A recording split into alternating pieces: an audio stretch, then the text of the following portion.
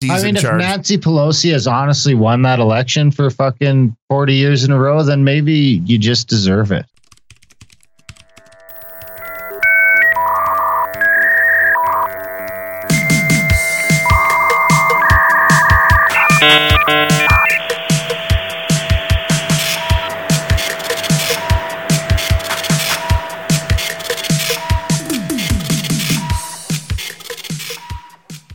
You guys have any like intro music or anything you want to use? Are we just jumping into this? No, let's just jump into it. We're good. Great conversation. We are on the No Agenda stream. So hello to all the trolls at noagendastream.com. You know, the grumpy old Bens, you know, the Grimerica guys, these voices, all four of us coming to you at the same time. You've heard them plenty on the No Agenda stream, and it is an honor to be with you guys. And this all happened because our buddy Sir Scandinavian emailed you, I think as me or something, because you responded, Graham responded with like, yeah, we'd love to talk to you guys. And I'm like, yeah, I didn't email, but yeah, we'd love to talk to you guys too. But that's all Sir Scandinavian. So thanks to that guy. I totally misread it, or I understood, or I thought it was like, hey, you're waiting for our response. So, I mean, he sent the first email out and I got it, and then it all dropped the ball because, you know, I'm not in the same room with my co-host like you guys are. So I'm in Chicago. We're not even in the same half of the continent. He's over in Seattle. So I sent the email over to him like, hey, the Grimerica guys want to do a Swapcast. You want to do that? And then he's like a week or two later, like, did you ever get back to those guys? And I'm like, well, no, you never got back to me on when you could do it. Sounds familiar. Yeah. I was already in vacation mode. I'm still sunburned from my time out in the. We are a well-oiled machine, and it's been interesting podcasting during the times of COVID. There's no doubt about it. But I mean, I like the description of Grimerica on your website, the whole loose cannon thing. And my favorite was a less compromised Joe Rogan experience. Nice swipe at Joe there. Oh, wow. I didn't. Who came up with that one, Derek? Does it say that on there? Yeah. I don't know. I don't remember that. We got it. That's good though. We got good guys. See, these guys are just like me. They never read their own website. Yes, that's right. It's less work. It took me like 40 episodes to be like, hey, Darren, my name's not on the website. Should it be? No, it's easier to change co-hosts that way. Yeah. We just started talking and we wanted to have interesting conversations with interesting people. And this was like 7.5 years ago almost. And we thought, you know, we don't want to have to follow any kind of rules or any agenda or anything like that. We just want to have conversations with people, you know, mainly about interesting things that the mainstream doesn't talk about, mysteries and UFOs and consciousness. It turns out that's a pretty winning formula. There are a lot of people out there who I after exposure to the mainstream and to what passes for entertainment from Hollywood are like, I'd just like to hear real people talking. Yeah. Honest conversation. Kind of a winning conversation. Yep. Exactly. Do you guys have guests on, or I listened to a few of your shows, your recent ones? I mean, you guys have a great show. You know, you get into some of the stuff like No Agenda and it's a little bit of media deconstruction. And I mean, a lot of the same sort of thoughts and views that we have about what's going on, but we're pretty lucky. We're lucky enough to have guests, so we don't have to, you know, come up with all the content. I get to do a little bit of research on some people, but I can't be the one holding the conversation all the time. You know, we basically have said that we stole the No Agenda, their kind of their wire form. You know, we stole their whole concept, but we ditched the clips. So we're doing all the work. We don't do clips.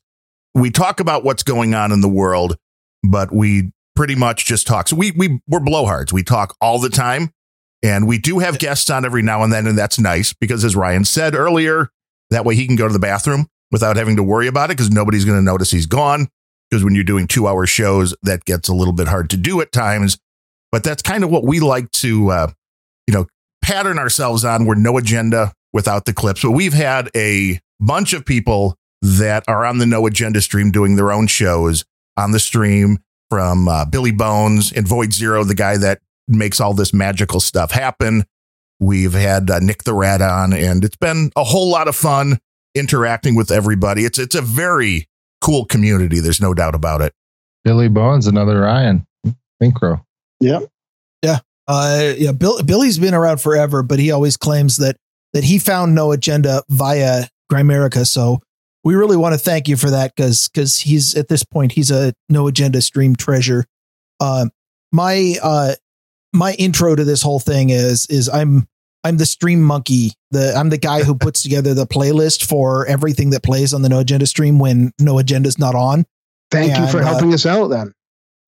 You know what? When you guys first, I first heard you guys when there was a string of donations to No Agenda, and I kept hearing the name over and over again. You're like, there's this podcast, and I'm like, what is this? And then, at the time I was pretty new. I'm going to Void Zero. I'm like, can I just bring new shows on? He says, only if they're interesting. So I went and had to listen to a bunch of your shows, and I'm like, I think they're good enough.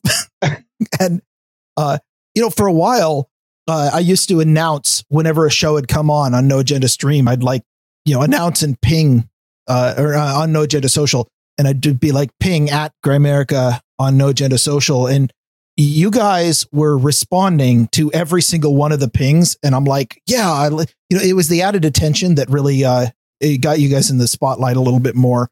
So obviously social media does work, and we're all slaves to the like.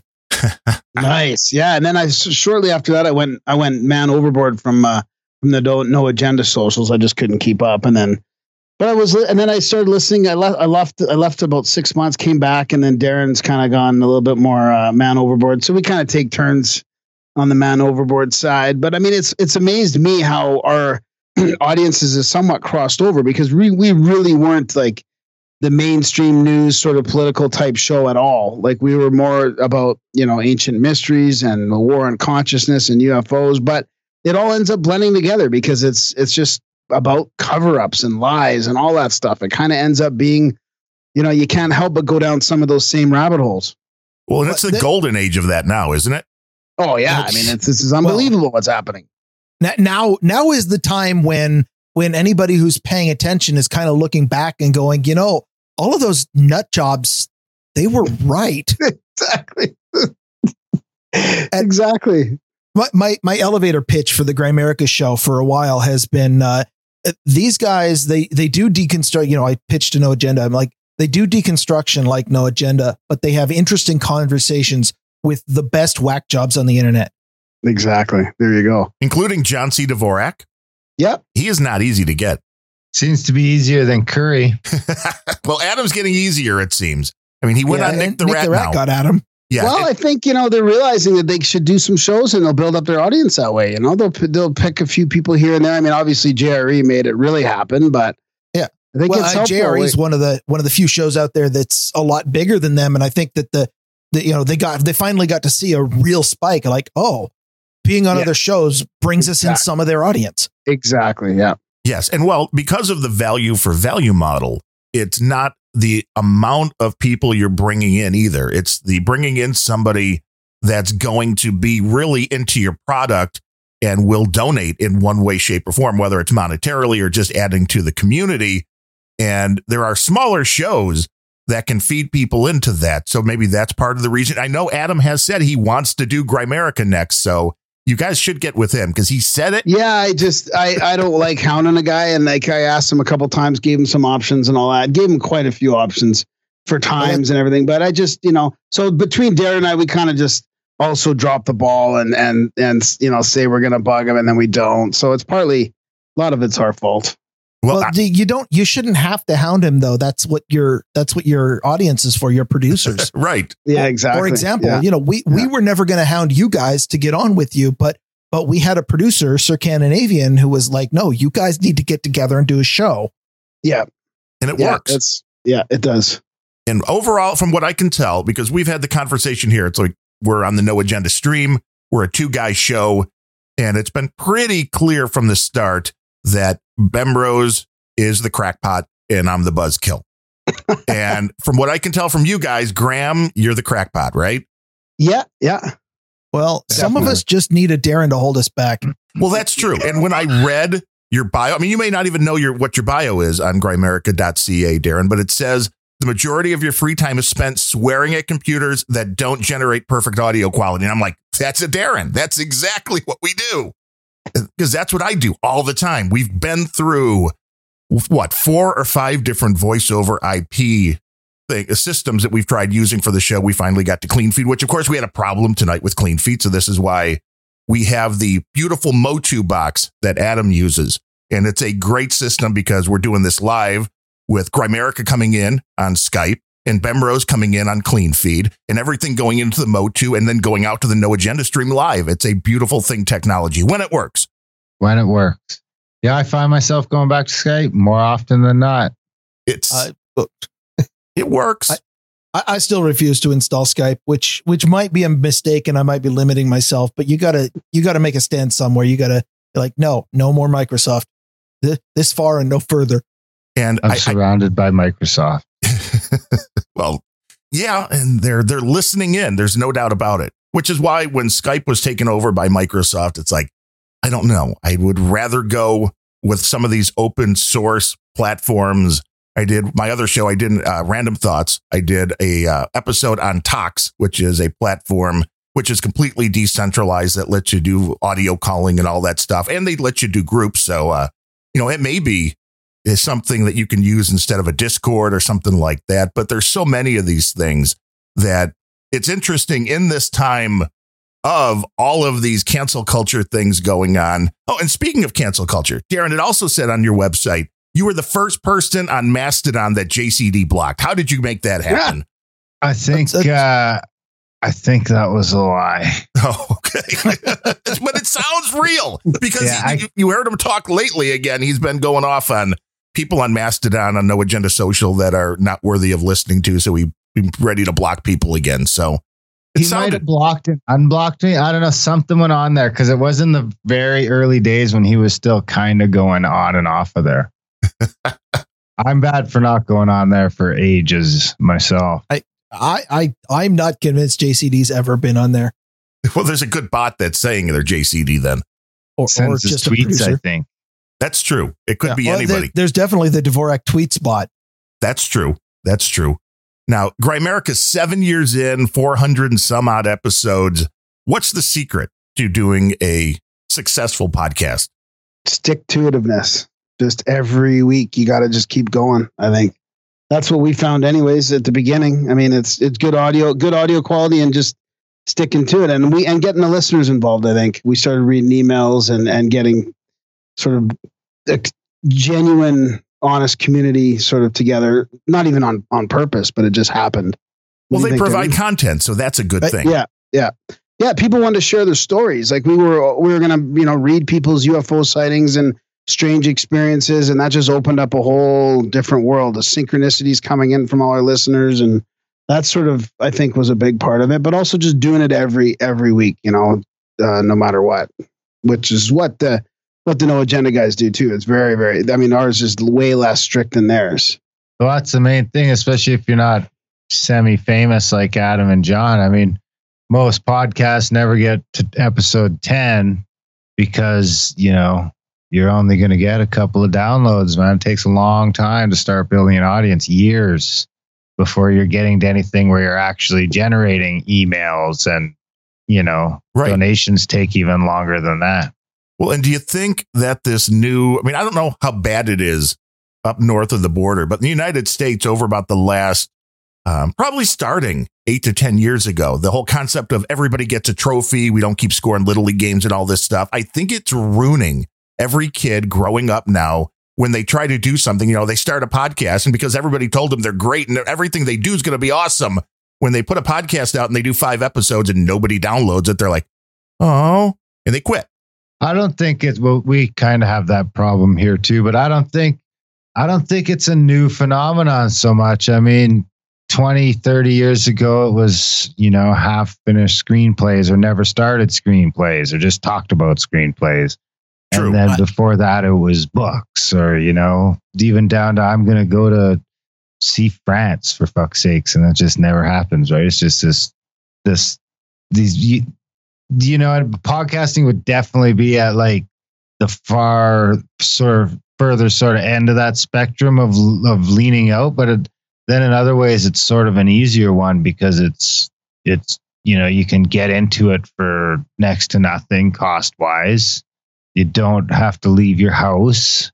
The barrier to entry for podcasting is so low these days that anybody can do it. And don't get me wrong, that is an excellent thing because it means that podcasts get made that might be really, really good and never get made at all.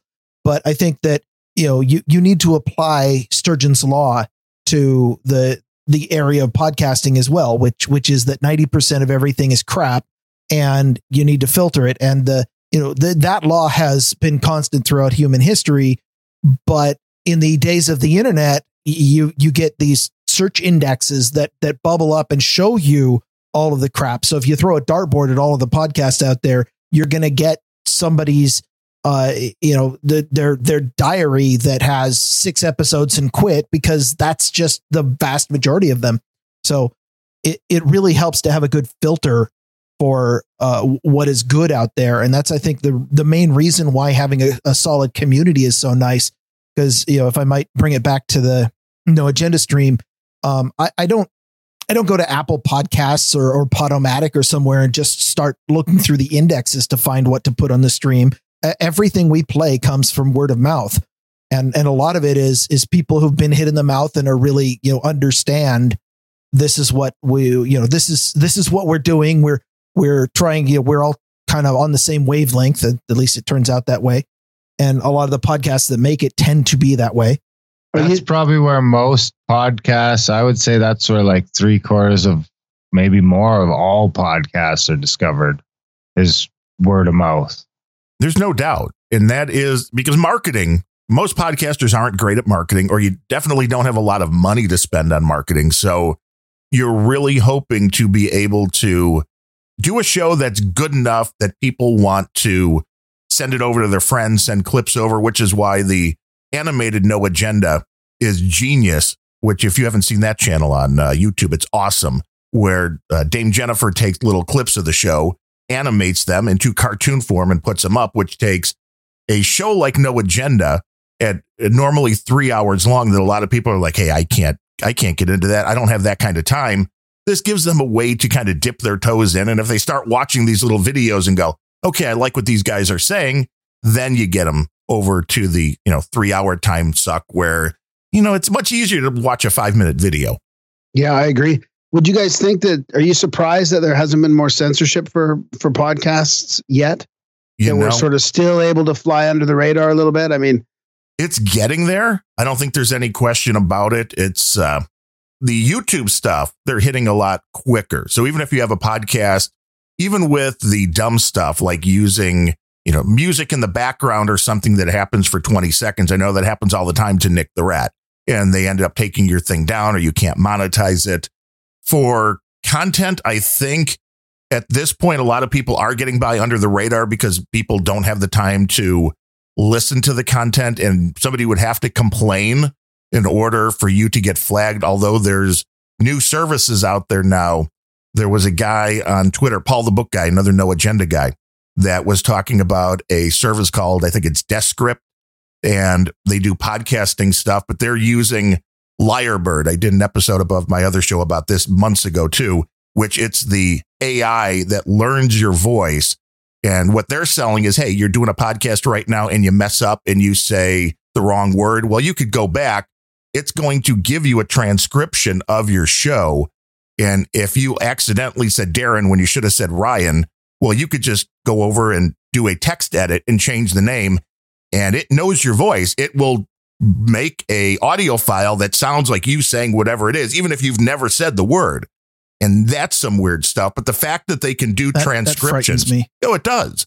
But the fact that they can do these transcriptions now is, I think, a really bad thing for a lot of podcasts that are flying under the radar, because it's much easier to search those keywords in text form than it is audio. Yeah. Yeah. I think part of the problem is audio is just really easy and cheap to sort of take under your own control.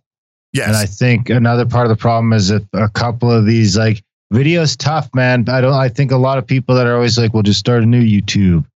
And it's like, well, fucking video is like nearly impossible to try and host and have it work at a high level with any real sort of stress from users.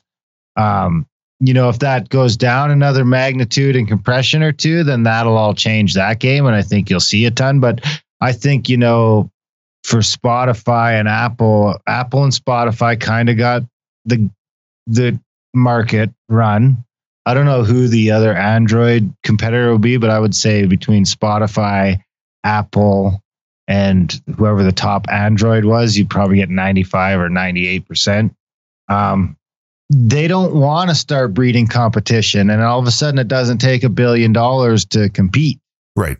You don't have to be willing to lose, millions of dollars a year or hundreds of millions of dollars a year for market share. You can just start hosting audio for fairly cheap. I mean, you're seeing a couple people try to do that already. They're, trying to do it the wrong way, I would argue, by monetizing it and things like that.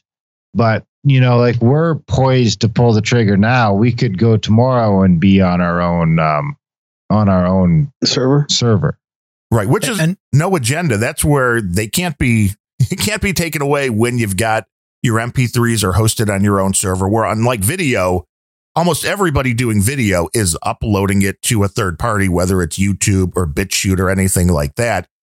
Almost nobody is hosting their own video. And if you could host your own video, you could definitely also be much harder to cancel. But I was surprised after Adam's Joe Rogan experience, I think it was on the Nick the Rat show, that he mentioned just people looking up the show notes. And when Adam does the show notes, he also includes audio clips. So the bandwidth could be extraneous. And he said after the Joe Rogan thing, the bandwidth bill for people just going to the show notes went up like $1,000 a month. And it's like, holy crap, that's a lot of bandwidth. Yeah. Yeah, that's sort of why we haven't done it yet. We've got our servers are in the same farm as the No Agenda servers.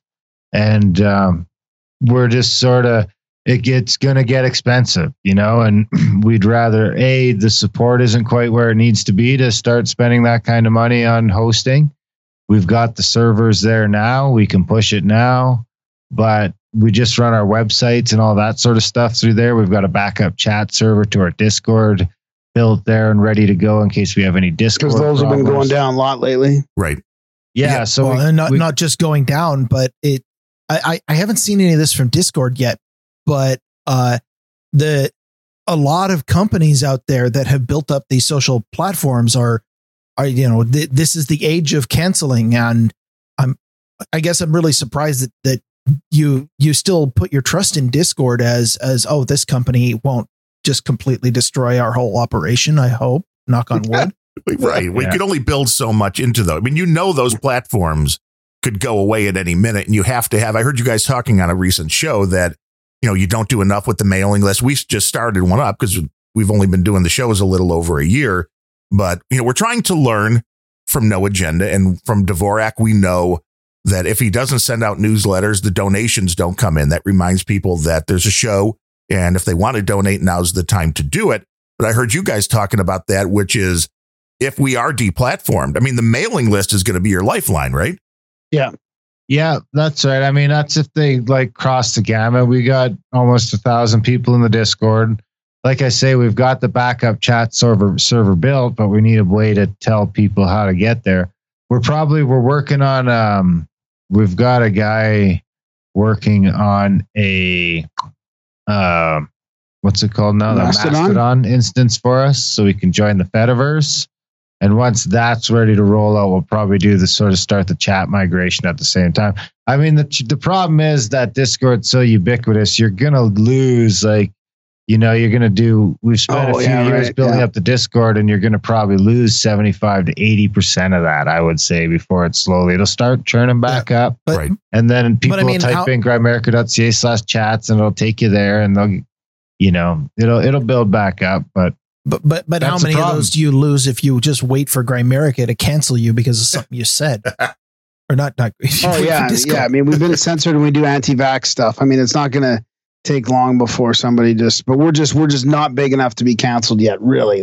We're sort of still flying under the radar, I think. I was telling Darren before the show, I said that, it's not an end in itself. I don't necessarily want to be canceled, but the way that I know that we've made it big enough is when we get big enough to get noticed and get canceled. Yeah. Right. That'll be a good thing, though, right? Because then you have an audience. I mean, then they're trying to take it away. I mean, this really hit home today.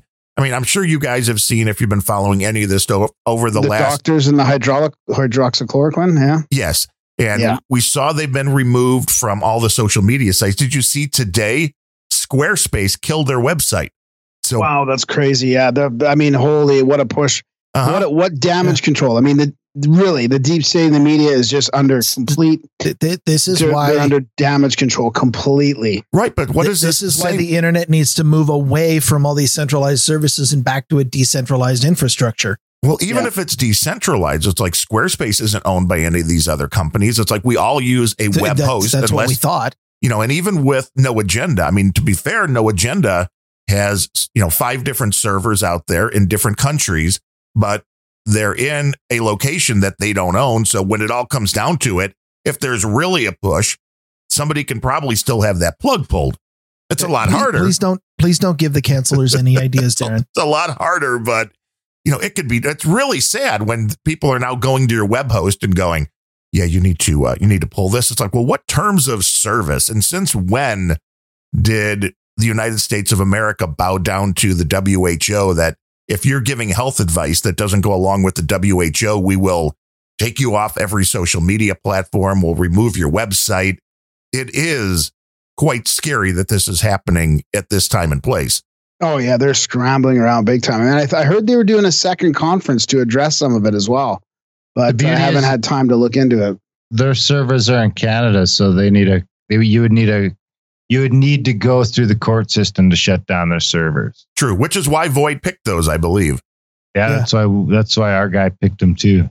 I think what happened to you're familiar with New Project 2, the Dick Masterson's Patreon alternative. I think what happened to them was probably an important object lesson in what exactly is possible to do out there. You're familiar with this one? No. Was Dick Masterson, who is a fairly controversial. No, he's the Dick Show guy. Yeah, he does the Dick Show where he is highly politically incorrect. But he got booted from Patreon very early and said, well, forget this. I'll just make my own Patreon with blackjack and hookers. And he started it was called New Project 2, which was effectively the same thing, but saying, we don't censor anybody. It was invite only. So you had to be you had to get an invite. It wasn't just for anyone, but once you're in, is like, we're not going to censor you. Well, they didn't have to, because MasterCard came out and said, you can't have any payment processing. And then they pressured the bank that they were using and doing their payments through. And then suddenly they couldn't get any, and the whole thing is now shut down because the big financial systems just will not talk to them anymore. Yeah. Basically deplatformed by MasterCard and Visa. So see how far that goes. Yeah, it's pretty scary if people don't start waking up soon to how bad this really is. And I mean, and the thing that they're allowing on the platforms, which is amazing to me, the hate and the creepy shit they're allowing to stay on and the stuff they're censoring. I mean, even just Twitter censoring QAnon stuff, thousands of posts because the celebrities are getting all pissed off because they're getting, they are getting pounded by comments and it's hard to know what Darren and I were talking about this today. It's hard to know I don't think that that pile on the dog pile is not really good either. But I mean, some of these people should probably be held to account. But I mean, now that the doctors are out talking about this pandemic and alternative therapies, and this is Fauci said in 2005 that hydroxychloroquine was a wonder drug for fucking coronaviruses. Right. And now this is happening. I mean, how come it's just the hypocrisy is unbelievable. Well, the scary thing about these deplatforming is not just, you broke our rules and therefore we're deplatforming. It's that there are, for most of this stuff, there are no rules. It's some kind of vague mission statement, like we don't like people to offend each other or something like that. Or you can't go against the WHO now, but you could about 6 months ago. You agree with them, but now you don't because they changed their mind as well. I mean, and the rules are so vague and wide open that they can literally do it to anybody at any time at their discretion, and you have no recourse. And I think that's really if there was a strict set of rules, even if the set of rules was even longer than, say, the Instagram terms of service or something, then I would go through and read every one of them just to make sure, like, okay, this is a rule, this is a rule, this is a rule. And then I can decide whether or not I want to use that platform. But when you roll in and the rules are not written down. They are so incredibly vague that they can just be subjectively applied to anybody. And then it is so readily and easily available to find examples of the rules being applied. They're being applied inconsistently. On one hand, you've got, tweets from somebody who is just completely deplatformed and dehumaned because they said, it's okay to be white. And on the other hand, you've got some Hollywood dumbass saying that, they're calling for the assassination of the president, and those are allowed. Yeah. Yeah. Well, yeah. Selective prosecution. So, didn't we just find out that, they can just tell you if you're a barber or a restaurant owner or whatever the fuck, they could tell you that you're canceled too? I mean, honestly, the cancellation has gone way past the internet. We're living in a world now where just the government can say you can't operate. You're done. You mean because of the COVID thing or actual like cancel culture? Well, COVID thing seems like cancel culture to me. I mean, well, the COVID thing is being used as any stipulations for diseases for shutting down. But certainly giving them the reason to use.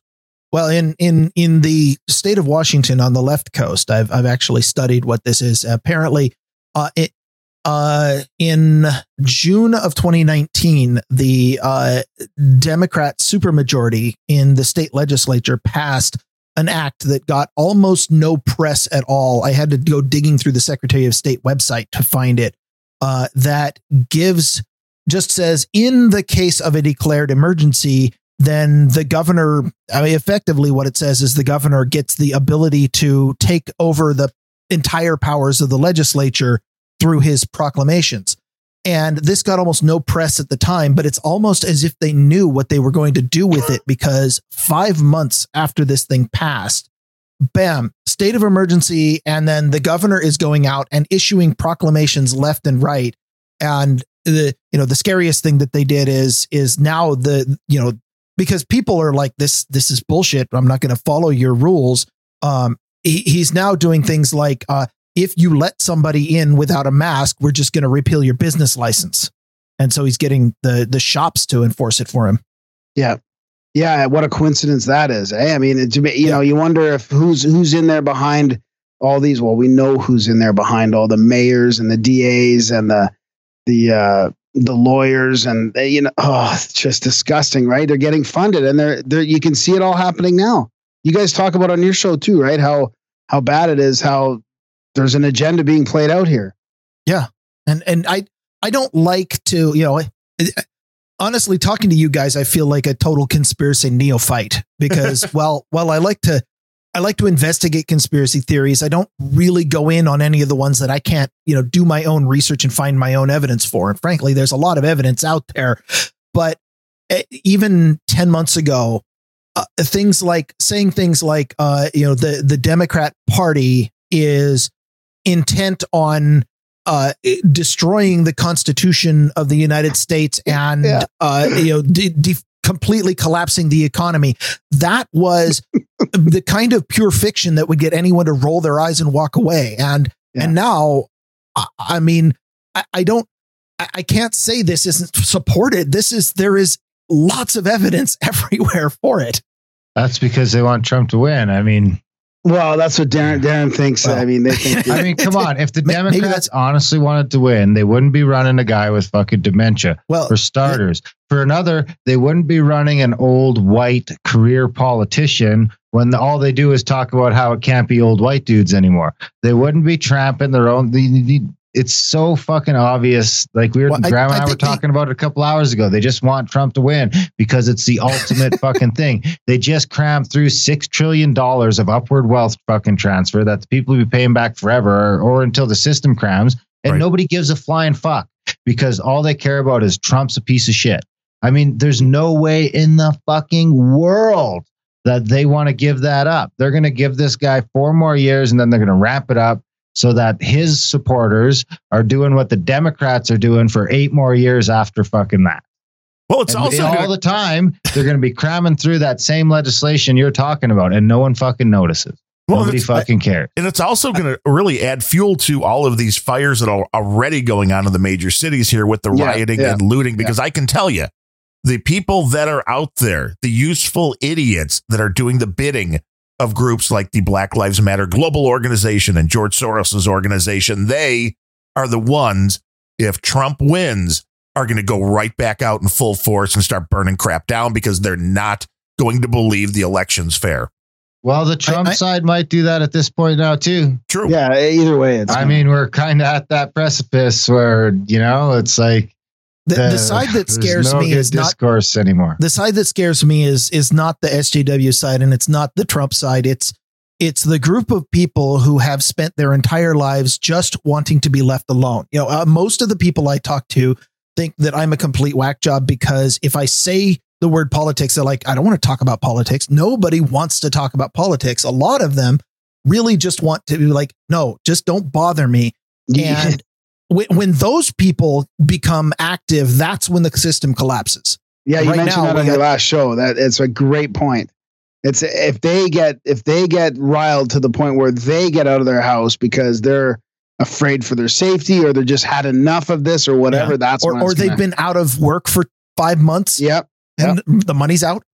Yeah. Yeah, that's a problem. And you're right, Darren. Discord is gone. And I think not the computer company Discord, but maybe they will be too. No, that's later. But Discourse is gone. And I think that is because people have now been trained to do most of their talking online on social media sites like Twitter and Facebag, rather than having face-to-face conversations where it's a lot harder to just discount somebody for what they're saying or to call them a douchebag. And this is so easy to do online that anybody that actually tries to have a legitimate conversation with anyone they don't personally know on something like Twitter, you're wasting your time.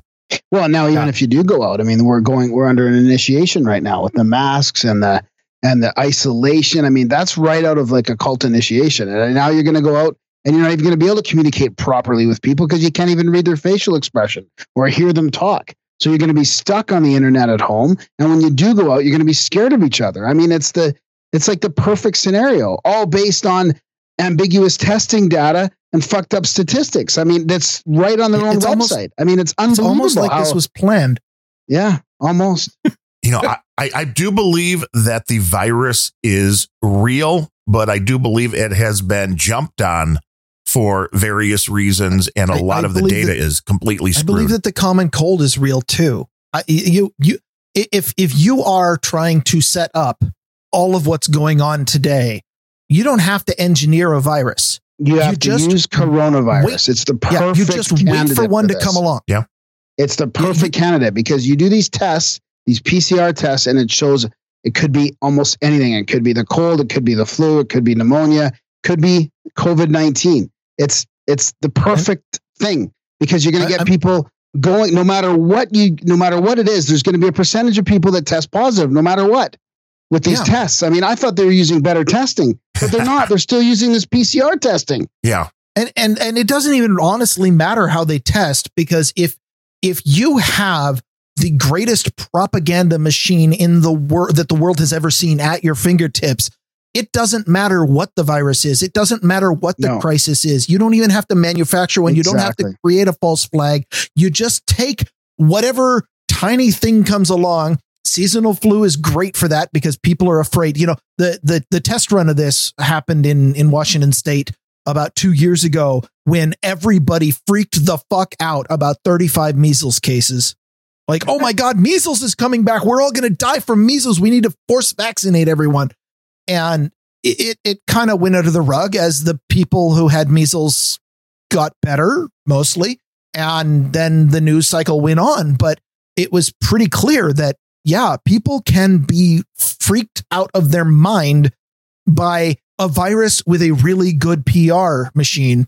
Well, don't forget swine flu or bird flu. Oh yeah. Or even the original SARS, which killed way more people. They shut down the fucking testing, and then it disappeared. No vaccine. It just disappeared. How did that happen? So this is what's a positive out of this whole thing is it's good to see the No Agenda show right now doing better than it ever has. They've got more support than they ever have, as far as I know, since I've been listening to them.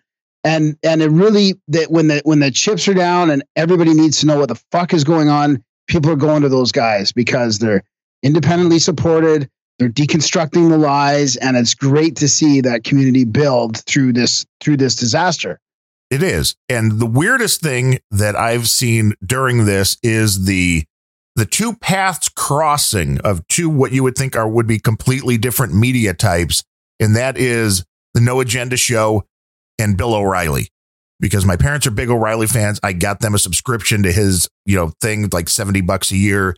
He has a 4 nights a week newscast, and he is saying exactly what No Agenda is saying. And I'm like, holy crap, this is bizarre. And you put those two guys together, it's like, okay, you could say what you want. Well, Dvorak's just a tech, writer, and Curry was an ex-VJ. They're just crackpots. But here's a guy that's actually been doing serious journalism for 40, 50 years. And when these two groups are saying the same thing, that's when I really kind of stood up and went, there's something weird going on here. Yeah.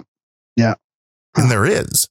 And the world's coming to an end. That's exactly what it is. But, it's. Oh, yeah. Some of the things that are the fascinating conspiracies now that are intriguing to me is you got a guy like, if you guys have a chance, listen to Chris Knowles on Aeon Byte, or he's been on a couple shows. But I mean, he's kind of peeling together or peeling off all these layers of the occult synchronicities between the Maxwell case and UFOs and Aleister Crowley in New Hampshire. And, the connections of the contemporary trafficking, maybe even satanic ritual abuse to UFOs and to the deep state go back to the guy that started up the Jet Propulsion Laboratory, and he was working with. Is he the guy from Skeptico that you had on? No, that's Alex Sakaris. No, okay. He was on. Actually, he was probably on Alex's show not too long ago.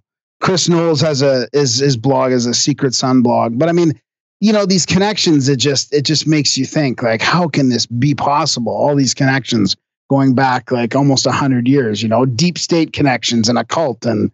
That Jack Parsons and Hubbard and Maxwell's sister's husband's dad summoning shit in the desert and starting up the Jet Propulsion Laboratory. I mean, you can't get any crazy. Reality is just shattering right now. Well, in the deep state, there's no question that's real. And I do believe that that's who Trump pissed off by winning the election, was the deep state, who thought Hillary was just going to fly right on in and do what the Clintons do. But well, yeah, and Hillary was going to disclose UFOs apparently, and she made that statement in New Hampshire in a small little town. Coincidentally, that a guy in that town that was I think he was working for the newspaper, got arrested for child porn. I think he was a BLM guy, actually, out of that same town. And then the UFO day was the day that Ghislaine got arrested, and then the next day that MUFON guy got arrested for child porn. I mean, it's the connections are unbelievable. And this is close to the place where Aleister Crowley summoned Lamb. I believe it was that summoning, but he was living in that New Hampshire for a couple of years, which happened to be where Ghislaine was, right down the road from Betty and Barney Hill, who were the first major abduction case that came out. I mean, it goes so deep. And I'm guessing you don't believe Jeffrey Epstein killed himself. Yeah. No, I mean, I don't believe that Ghislaine Maxwell killed herself either. Tomorrow. Yeah. I mean, I think Jeff's still alive. He was taken by Mossad. I think he was extracted. That would make more sense. I also don't believe that anyone accidentally wins election. No, I would agree with you there. No, I would agree with you there. I think that winning an election these days is proof that you're crooked and corrupt and don't deserve the job. But I mean, like, I don't think they're counting votes. You don't think so at all? No, I think it's all a fucking facade, man. Maybe at the local level, but down to the president and that stuff. Nah, I don't think so. I've lost that. That whole system of that vote night, when Hillary was way up on the polls and Trump. I don't know. I wouldn't see. And I'm the crackpot here. Well, I will say that the first person that assured me that Trump was going to win this election is the guy that gave Obama his first job when he got to Chicago. I know this guy, and he was wearing a MAGA hat the one day and said, no, Hillary's not winning this one. And it came to fruition. So there might be something to be said for all this stuff being written down before it happens. The voting maybe doesn't really matter much. You know what blows me away is if you've dig deep, you're talking about all these connections are there. And frankly, every single time that I go listen to a conspiracy minded podcast or even just one that goes out and, like yours, that I hope you don't take this as an insult. I don't actually consider you guys to be a conspiracy podcast. I consider you guys to be a podcast that keeps an open mind and looks at a lot of available data and is awash in just stuff that fails the original sniff test. Exactly. Because we've all been, we've all seen so much of the mainstream news that we're like, well, that doesn't conform to what I believe. And just keeping your mind open is important. But the thing that amazes me about all of these connections is they're there if you keep an open mind and you see it. But what blows me away is that the powers that be have just kind of stopped trying to deny it. Exactly. They put it out there.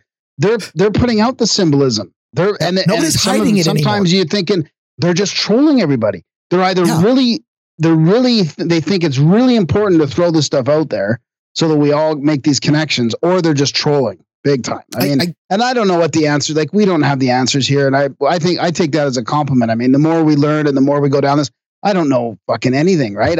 It's easier to pick out the lies and the hypocrisy right now from their own data, their own, like the stuff that the No Agenda show does, or the stuff that, is even coming out of these institutions. It's easy to pick that apart, but that doesn't mean we know the truth. Well, it's easy because nobody's bothering to deny it anymore. They're just saying, yeah, we're totally inconsistent because you people, we have successfully bred out of Western culture the ability to think for yourselves or think critically about any of this stuff anymore. Yep. And we know that you're so brainwashed that we don't have to try to hide anything anymore. Well, yeah, but if you believe that, why are all the things going on where people are being canceled and things being deleted? Then if people are so stupid, how come this information's being scrubbed? Because they can't take us to the gulag yet. That could be. That could be. Like, because they're slowly eroding, well, quickly now, our trust in Western civilization completely. The institutions, the infrastructure, it's completely, our trust is completely gone. I mean, did you see how Snopes fact checked the Wayfair conspiracy? Like, and this happened quickly. I mean, they jumped on that. That Wayfair thing almost came like down, they had it ready. The media fucking jumped on that damage control. And Snopes says, it's not happening. They're not trafficking kids because we asked them and they said no. Yeah, good job. Good job, Snopes. That's called journalism now. Once your mind, we're in a democracy theoretically, which means once your mind control, once you have more than 50% of people completely mind controlled, it doesn't matter what the rest of us think.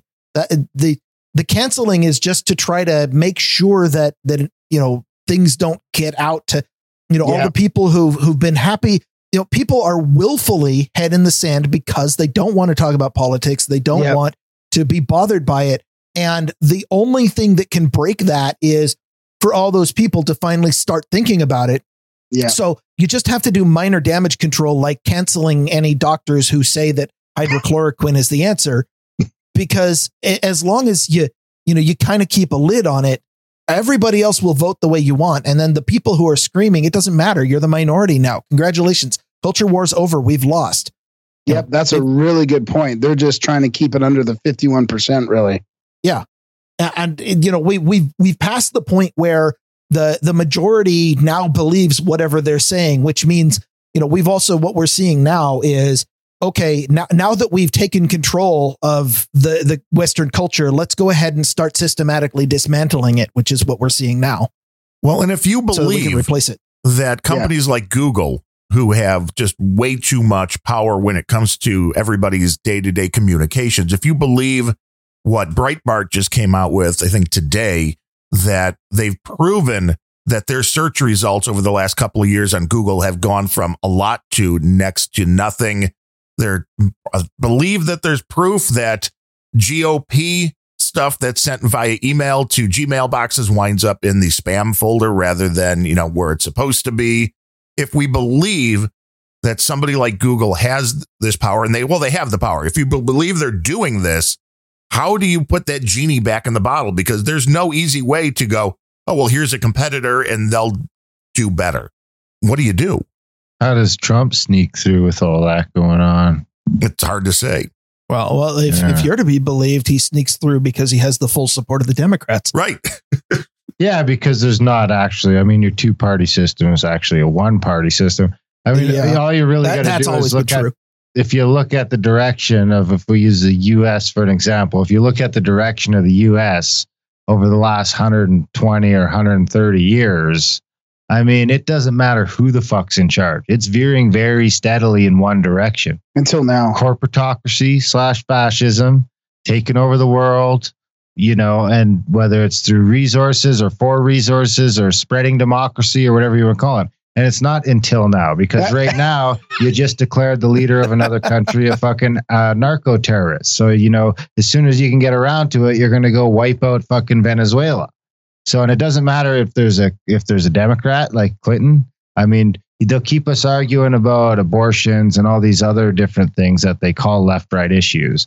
But meanwhile, if you look at what the legislation is doing and the wars that are happening and the invasions and the weapon sales and everything else, it doesn't fucking matter if it's a Democrat or a Republican. But Darren, and the biggest game they play is convincing most of the country that it does matter, because then no one's bothering to pay attention to the fact that your last 10 presidents are war criminals. But Darren, it's all happening. The pedo network, the human trafficking is going down. Sure it is. just the ones they want you to see go down. Trump's rounding them up. Yeah. Trump's rounding them up. Trust the plan. If your pedo network might be such that they're just like, okay, well, we really need people to think that it's all going down now so that all those conspiracy nut jobs will stop looking at us. So here's some sacrificial lambs. Yeah, but why else would Tom Hanks have gotten Greek citizenship? Come on. Because he's got an underground cavern under his house. I mean, you heard yet? No, I want to visit there. That sounds like a fun place to be. Because, well, they're taking away fucking your rights at an unprecedented level. They'd prefer you weren't paying attention. Well, that's the standard rules of bike shedding, which is, if you want to keep people from paying attention to the things that matter, you just get them to argue vehemently about things that don't matter, which is pretty much a description of all of the left versus right issues that are huge right now. Masks, vaccines, all of it. Yeah, racism, abortion, immigration. Yeah, don't forget racism. I mean, that is the number one thing that came out of the Barack Obama presidency, which is an interesting thing, because as a kid growing up in the 70s and 80s, that was always the thing was, well, the racial thing will never be over until there's a black president. And then boom, we have one. Not only do we have a black president, he wins in a landslide, wins re-election in a landslide. Now, Biden and Obama, they had 8 years. I never once heard the word systemic racism or systematic racism come out of either one of their mouths about something they wanted to fix over their 8 years. So I don't know how it came up now, but you'll notice the whole racism thing has gotten way worse once Obama was president. And I played a clip the other day, one of the rare clips of Luther Campbell from 2 Live Crew from 30 years ago saying, censorship sucks. They're coming for you. They're going to tell you who you can screw. And they're pissed off because our audience is black, white, Mexican, all together, all having a good time. And if we're all together, that's what they're afraid of. And it seems like it's more true today than it was 30 years ago. Yep. Yeah, that's 100% what it's about. And now they've taken that from black versus white to man versus woman to old versus young to mask versus no mask to scared versus not scared to divide and conquer. Just continue divide and rule. Yeah, they've already conquered. They just don't want to lose their spot. They don't want us to ever realize that, we probably agree on more than we disagree on at the end of the day if we just shut off the fucking TV. Yeah, and the internet. And the internet. So. I mean, Orwell could never have predicted we'd put the telly screen in our pocket. Oh, yeah. And have it listening to us nonstop. I mean, where do you guys sit with that? Because we've talked about that quite a bit on Grumpy Old Ben's. And there's a lot of people, like Ryan's one of them, who hates the Amazon tubes and the Google things and says they're horrible privacy issues related to them, which I agree. I understand that they could be used for some really bad stuff. But even my phone's in a drawer right now. Well, see, that's it. 95% of the people that will go, oh, I would never have one of those Amazon tubes, are saying so with a cell phone in their hand. And it's like, that isn't one of those tubes. And you carry it with you everywhere you go. That is, that to me is a way bigger privacy issue, having a cell phone that you carry with you everywhere you go, rather than something that maybe sits in your bedroom and plays music. Yeah. Darren's trying to lean Siri, but you got to get rid of the cell phone. I mean, that's a big part of the thing. I mean, the thing is that for real change, that's sort of what it is. And those are the hard things to do. Is it's not arguing on Twitter your point or wherever isn't going to do fuck all. Right. I mean, having conversations like this will help a bit, but not going on Twitter, not going on Instagram, not going on Facebook, not supporting at all or using those things, like not having cable, period. I like how many people who scream fake news are still paying for cable. I mean, they're all the same fucking demon.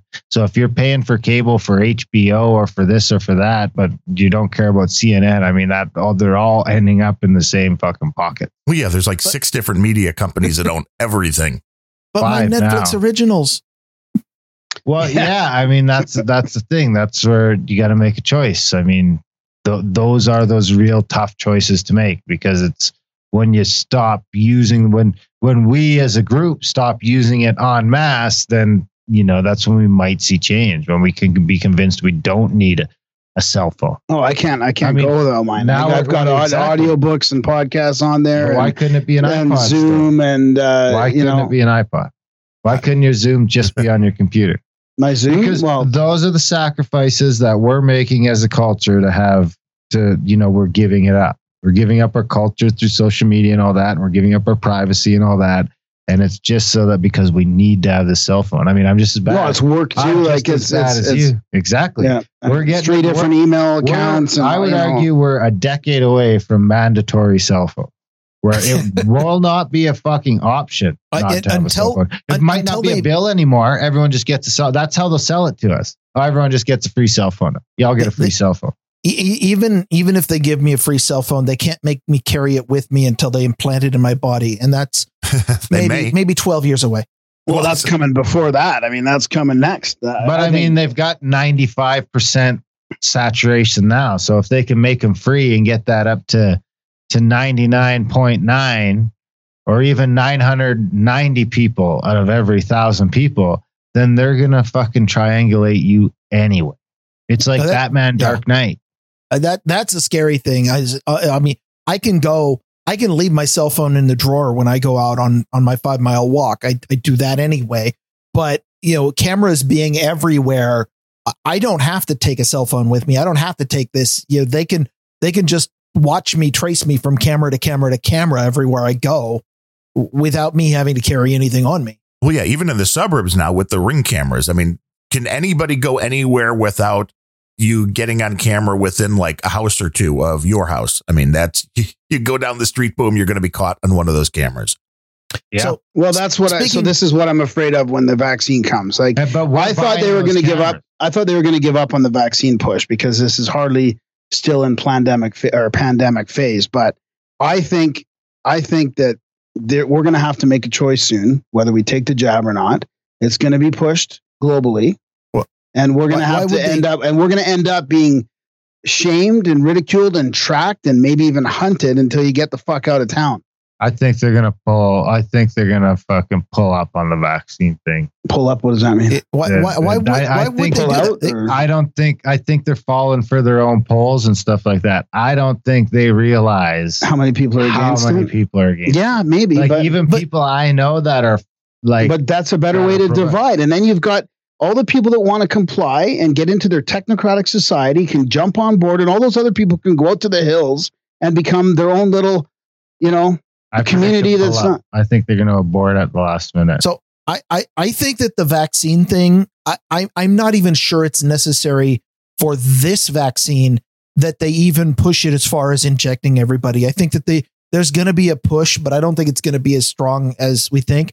this vaccine, this remdesivir or whatever the hell it's called, they've already won. They've already got $1,000 a pop vaccine, and the federal government committed to 100 million doses or 400 million, however many it is.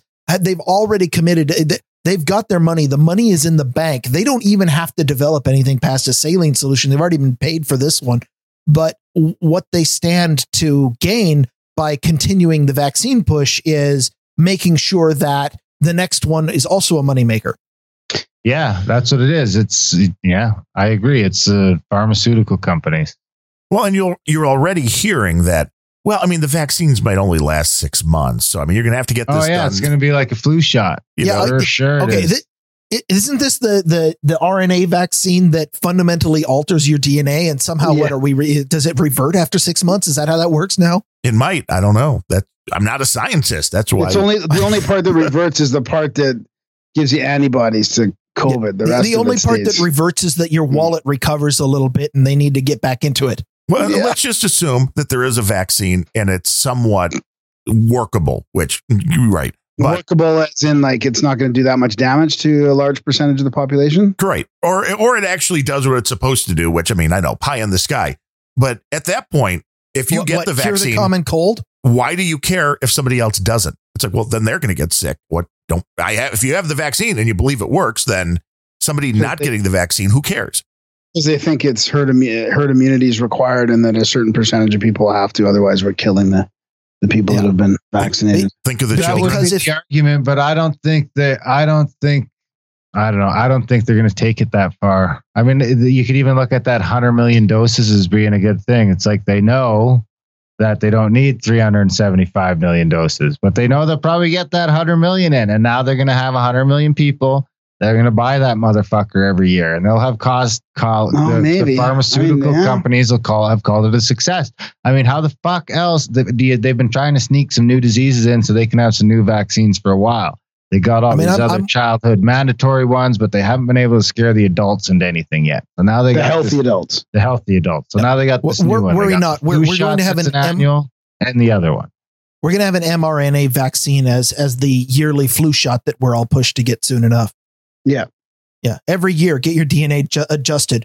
And they may already know this is going to be like SARS-1 and it's going to die off on its own, but we could keep doing a vaccine for a decade more. They don't care if you get it because the government's going to buy the doses anyway. True. Yeah. It's just like here, I walk into the pharmacy and I walk by 5 signs. Come get your free fucking flu shot. Come get your free, what's the one that's like the chicken pox? MMR? Shingles? They come get your free shingles. I mean, I could go to the fucking pharmacy right now and get like 4 shots. For free? No doubt. Yeah.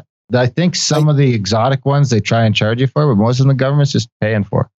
And during flu season, the local pharmacy has the sign, flu shots free with, an asterisk because it's your insurance paying for it. And that banner is bigger than the name of the store. And then the fine print, says Band-Aid in the States, but you can get free fucking flu shots. And the fine print says because they've conned the government into paying for it. And it comes with a positive COVID test too. Hey, yes, that's an extra added bonus. Everybody gets a positive COVID test.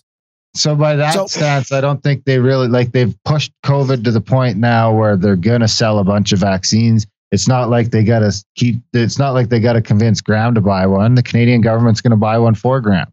Whether Graham takes it or not, it doesn't even matter if companies don't care. It doesn't matter if those vaccines sit in a warehouse. No, they're already paid for. They got paid. No, that's a good point. I kind of agree with you guys. Yeah. Now, the real question is, if this is a pandemic. Just to finish that thought, the reason that they need to start talking about antibodies and everything else is because they don't want it to be a once in a lifetime. They don't want it to be like the MMR, where, they say you got to get the measles shot once every 10 years or whatever, but everyone gets their last one when they're 16 or 15 and they never fucking get another one again. And there's no measles outbreaks in the older population, so they can't really ramp up the current vaccines any further. They got the flu shot, that's a moneymaker. They're selling millions of them every fucking year, tens of millions. And now they're going to have this COVID one. And now they've even managed to the flu shot they've been trying to get outside of the US for a while. They got it into Canada. They got it into the UK. They got into Italy. That helped there. I don't know where else they've got it, but now they're going to have this COVID. You're going to have governments from countries all over the fucking planet and the pharmaceutical fucking gangsters that have already taken over the West are looking to sink their tentacles into the rest of the world. And I think they've made a deal with the Chinese government somewhere in the process. Probably, because you have to ask yourself, what is this, the misdirection? What aren't we supposed to be looking at? Because every country in the world, if you believe the media, has handled this horribly.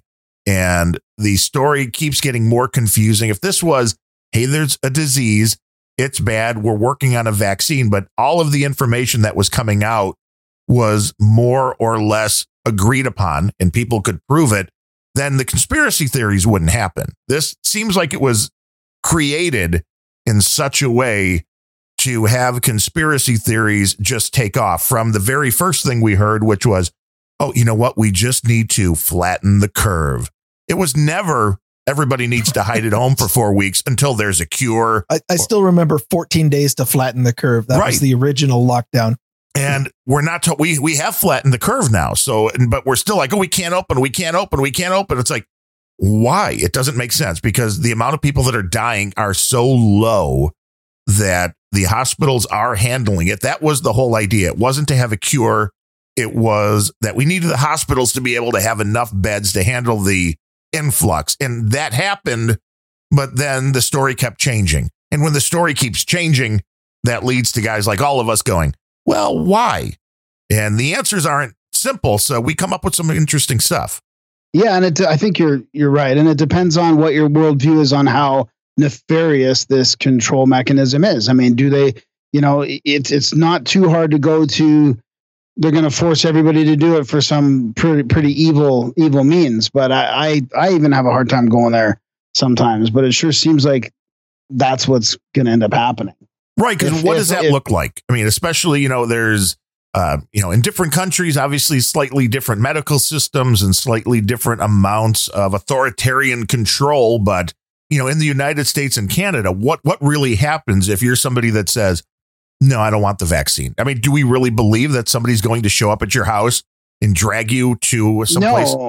No, maybe it's not going to for be this subtle. one. You can't shop, you can't fly, you can't, get your new license. Oh, the social score, whatever. It's going to be the social credit stuff, and then we've already seen that with that with public schools. When we had the measles outbreak in this state a couple of years ago, there were a lot of public schools that declared it's like, we will not allow a kid in without proof of immunization against measles. So if you didn't get the MMR injected into you when you were a baby, or you can't prove it, they wouldn't let you go to public school, which I'd be totally okay with if I wasn't forced to pay for it. I think maybe in Ontario, they got some stricter stuff, but I hear in Alberta, there's no yet. I don't even get much pressure. Everything is yet, right? Yeah. So I heard a rumor. Go ahead. Yeah. Oh, I was going to change the topic. I heard a rumor that you guys are sending your DNA to a corporate database. Oh yeah, I heard that. Yeah. God, that got out fast. Well, you put it on your show, so you did kind of put it on your show. Out of all this, yeah, exactly. That's good. Yeah, Darren sucked me into it. I was listening to that and I was cringing, and I was like, no, don't do it, don't do it. I mean, really, the only downside, I guess, will really be if somebody related to you has committed a murder, and then they go because they're catching a lot of people because their family get DNA tests. And no, the thing that the downside is not. It has nothing to do with murder. I mean, the big story of what they could do was the Golden State Killer. And, anybody I tell this story to, they took the DNA and they figured out the Golden State Killer. Well, okay, everybody's like, oh, well, that's fine, because I think that he should have been caught. But what happens when the person they're going after, they're like, yeah, this person was spreading misinformation about COVID, and we just need to find him in his cabin in the woods. And they use the same techniques. I mean, maybe that's probably not going to happen this year, but enemies of the state are enemies of the state. And right now they're approving their techniques based on people that, murder is bad and you shouldn't do it. And it's probably good that the guy was brought to justice. But I'm a little bit concerned when, I get on a list of podcasters and they're like, we're going to do the same thing to you. When they have to collect your DNA to be a podcaster. I mean, hey, maybe that'll be a thing. I think the phone could probably get, how many iPhone models are we away from that just getting your DNA? Yeah. Well, yeah, you just need a little When was the last time you went to the doctor? I mean, hello, you leave smudges on the fingerprint reader every time you unlock your iPhone. I mean, it kind of already has your DNA. Yeah, and then it's like we're part of a nationalized healthcare system here, so that's kind of the way I look at it. It's like if they really wanted my DNA, they would have just asked my doctor. Probably. Like if he wants to continue to get fucking paid from the government, who is the person who pays him, he's going to say, here's Darren's blood. Well, yeah, but I guess that is where the problem with the DNA comes in, especially under any kind of socialized medicine, which is, oh, your DNA says you're susceptible to Huntington's disease or something like that. That's genetic. And they're like, well, so we're just not going to treat you because, it costs too much money to treat you. Yeah. Yeah. Darren made sure that it wasn't going to do that one. Yeah, we didn't do the one that we didn't get the deluxe version. We just got the ancestral one. We went to the ancestry place. All they do is lineage. Apparently. Yeah. Well, when you decide to trust a corporation with that kind of information, it's you can't just make the decision based on what they say they're going to do, even if you absolutely believe that they are not going to let your data out. There's two big ways that data gets breached, even from a company that is completely legit and on the up and up. And one is the company, there's a hack, the database breach. Those happen all the time. Meow. And then the second is the company just straight gets bought out. And then the new parent company is like, well, we've got all this data and it's worth millions if we just sell it. Yeah.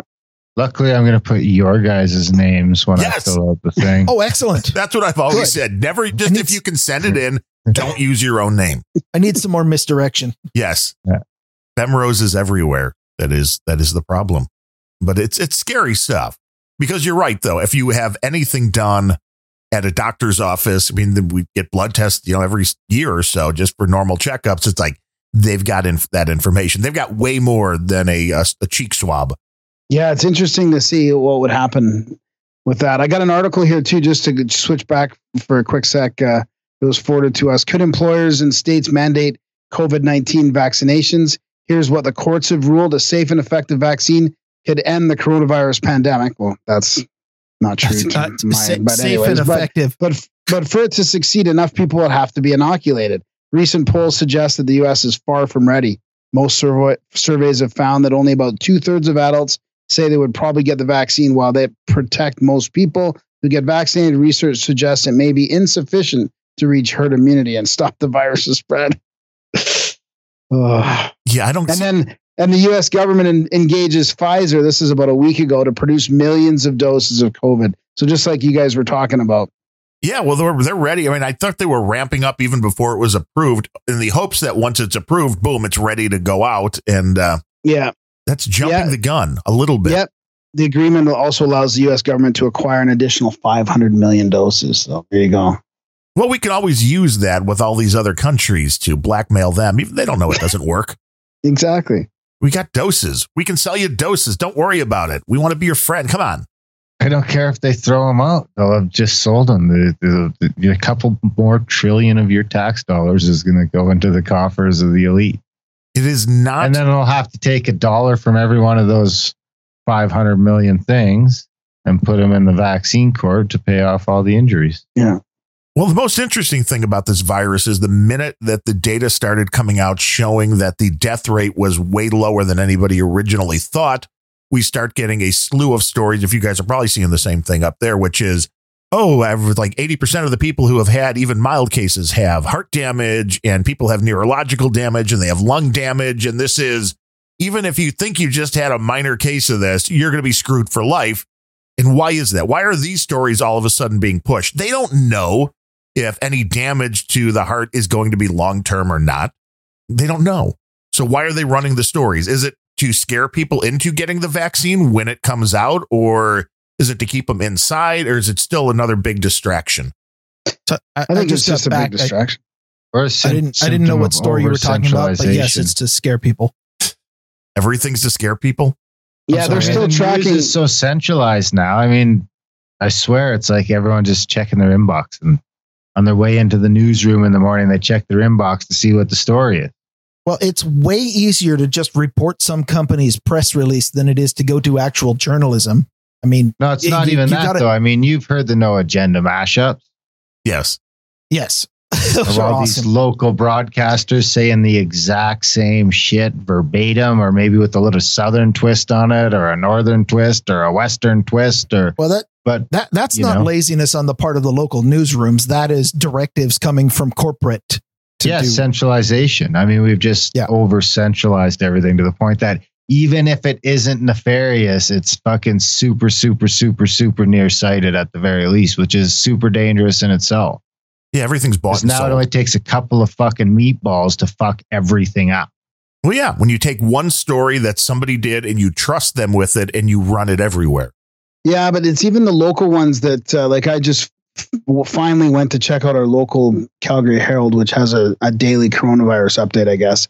And they're talking about the triple-digit increase. So this was just last week of cases. Now, cases, I don't know if they're using the pool testing or not, but cases could be, subjective. And if you have one case, then one more case is a triple digit increase.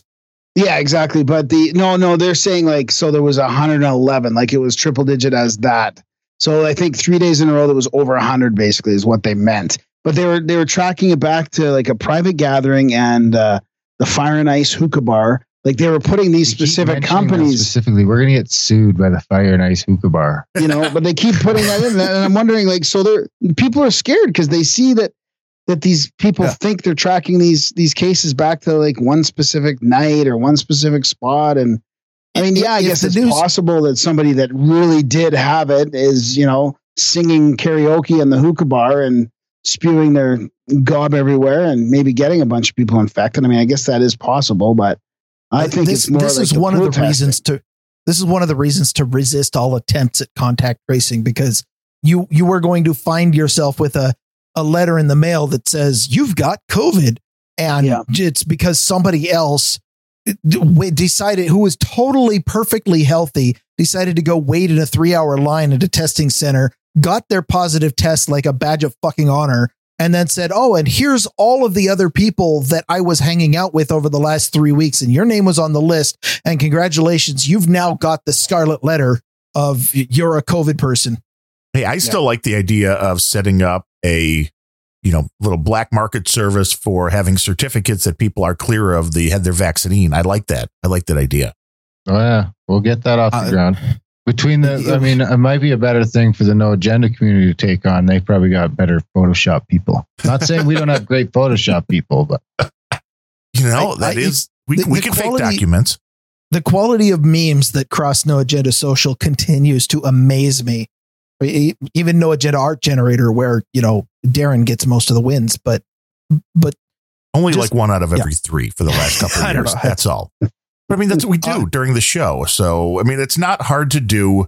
Not as much being a great artist. It's being able to know what Adam and John are looking for, like anything else. I mean, if you're producing and also a product, being able to pump out 12 pieces of art during the show. Yeah. I mean, spray and pray. That works too. I mean, you never get tired of hearing my name on the show. Or when Adam went on to Nick the Rat, he mentioned me. When he went on that email podcast, he mentioned me. So, I mean, we're right there. We're right in his frontal lobe.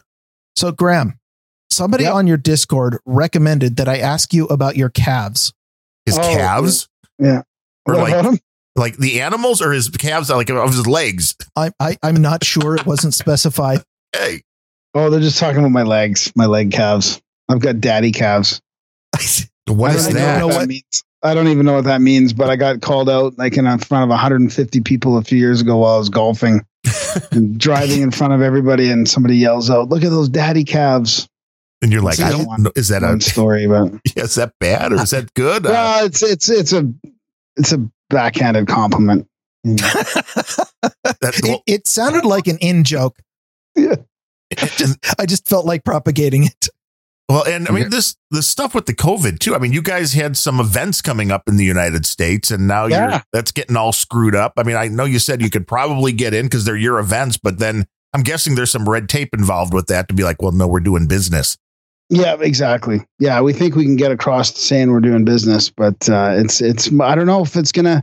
So far, they're still on the one in September and the one in October, but we'll see what happens. Well, if you really need to cross into Washington State, I can recommend a couple of illegal border crossings. Just contact me offline. Nice. Can you pick me up? Just go to this GPS location.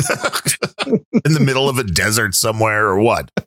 No, it's all forest. Oh, well, that's It'd even be better. bush. Yeah, I might as well bring my rifle then. Oh, yeah, do a little hunting on the way. Well, That's right. you're coming into the United States. You definitely need to bring your rifle. Or they provide one at the border, really. Yeah, they just give me one. Yeah, you'd be like, oh, you don't have a gun? Here, what kind would you like? We'll hook Speaking you of mandatory masks, we do have a few new masks out this week in the store. We got Fear is the Mind Killer. Nice. I was looking at those. And Glory Hole. Oh my, really? Okay. COVID 1984. I think she's working on it. I think she did Plandemic now. This is bullshit. This is I love bullshit. that Is this is far and away bullshit. the bestseller. But did you guys ever think we'd come to a point where government entities were telling you to go to glory holes and use the reverse cowgirl and all these kind of things? So, for safety's sake. I can't believe it. It's just add it to the list of the 2020 phenomena. It's like 2020 decided that they wanted us to stop saying crazy things, and they knew we wouldn't stop. So they just decided to take all the things we've been saying and make them not crazy anymore. They just don't seem crazy anymore. They are still crazy, but I don't know. It's killing all the conspiracy theorists because it's like, well, we can't come up with anything better. I know. Do you guys think that Trump's going to come up with something pretty big here to get through? I mean, if you just put aside our conversation earlier about how it's all big, just trust the plan.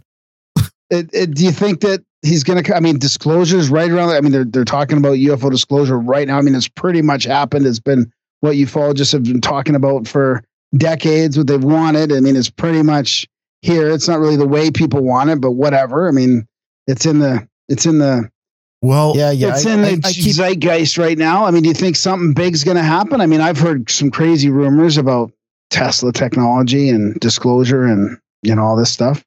My guess would be that the vast majority of people that are going to be voting want to feel safe. And what's going on in the major cities here are definitely throwing people for a loop. And I think this may end up backfiring on the leftists who are doing a majority of this violence, that they think it's going to hurt Trump. But I think the average person is scared to death of stuff like the chop that happened in Seattle, for what's going on in New York, where crime is going up hundreds of % because, well, that's what happens. One, when you get rid of the specialized crime unit and when you decide that you're not going to have bail, which I don't understand that in a city the size of New York, which is you could walk down the street, punch somebody in the face in front of a cop. They'll arrest you. They'll take you in, but there's no bail. You'll be out in a half hour. You can go punch somebody else. You can keep doing it. They're never going to hold you on bail. And they wonder why crime goes up. Chicago, I mean, we call it Chirac for a reason. There is shootings like mad every weekend here in Chicago, and nobody cares. Nobody seems to do anything. But I think the average citizen looks at this stuff and goes, I want peace. I just want to be left alone. Like Ryan said earlier, I just want things to be nice and simple. And if Trump could come up with a way to make all the violence stop, sending in the National Guard and stuff like that, as much as these mayors want to fight him, which is just weird to me, too, when there's video of Portland literally burning down and you have the mayor of that city going, we don't want your federal officials here to help us. It's like, your city is burning down. Look at what happened in Chicago with the tactics they had there, dumping all the weapons around and the whole shield wall, and they moved right up to all the cops, chucking stuff at them. I mean, those poor cops just can't even fight back, and they're just getting beamed. But in between the lines there, we've managed to convince the centrists that it's a good idea to deploy the military on your own soil. Well, not the military. I mean, who would have ever thought? Well, or even the National Guard. I mean, there's like, we're getting to the point that we're almost getting ready to embrace fucking the same thing that all of us, 20 years ago would have been like, no way, man. Yeah. But I mean, maybe that's like Peterson says, is when you're young, you're just fucking, we need the old people to keep us in line when we're young and stupid. Well, yeah, you need the law and order. I mean, that is exactly it. There's a reason why growing up, you have parents that will. But you don't need armed people on street corners. No, that's true. Well, we kind of do, but they need to be, the normal citizens going about their daily lives. Oh, I agree. Yeah, because I think that's where we're going to head. I think it's going to go to some weird nationalization of the police force, and it's going to get fucking weird. And we're going to lose the system where you guys have where sheriffs are actually elected by the people in the counties. Or, I mean, I don't know exactly how that works, but it seems like a pretty good system, whereas it's going to go to more of, I think, a militarized chain of command. Well, more than that, I think everybody should just get forget about actually having concealed carry permits. I think everybody should be allowed to conceal carry or open carry or whatever. Yeah. Yeah. Because this, in New York, again, in Chicago, they have very similar laws. When you have, like we did in the Bronx a couple of weeks ago, where the kid who was like only 1-2 years old got killed while he was outside at a party with about 30 of his family members, and an SUV pulled up and 3 or 4 guys got out of the SUV and started shooting. If those 30 people at the party all had guns, and the minute those guys got out of the SUV, those 30 people pulled out their guns, I doubt the kid gets shot. There's something to be said. And the stats prove this, that the areas where there's a higher percentage of concealed carry in the United States, violent crime is actually lower. So I mean, and I appreciate No Agenda for touching this subject about how it's not just happening now. It's been going on for quite a while now, where the crime has been getting worse. The punishment is less. I mean, the cops in Calgary here, they keep arresting the same people over and over, and they just go to a different neighborhood and steal a different car or a different bike. And it's this low kind of under, like John says, under $1,000 or $1,500 crime just doesn't get.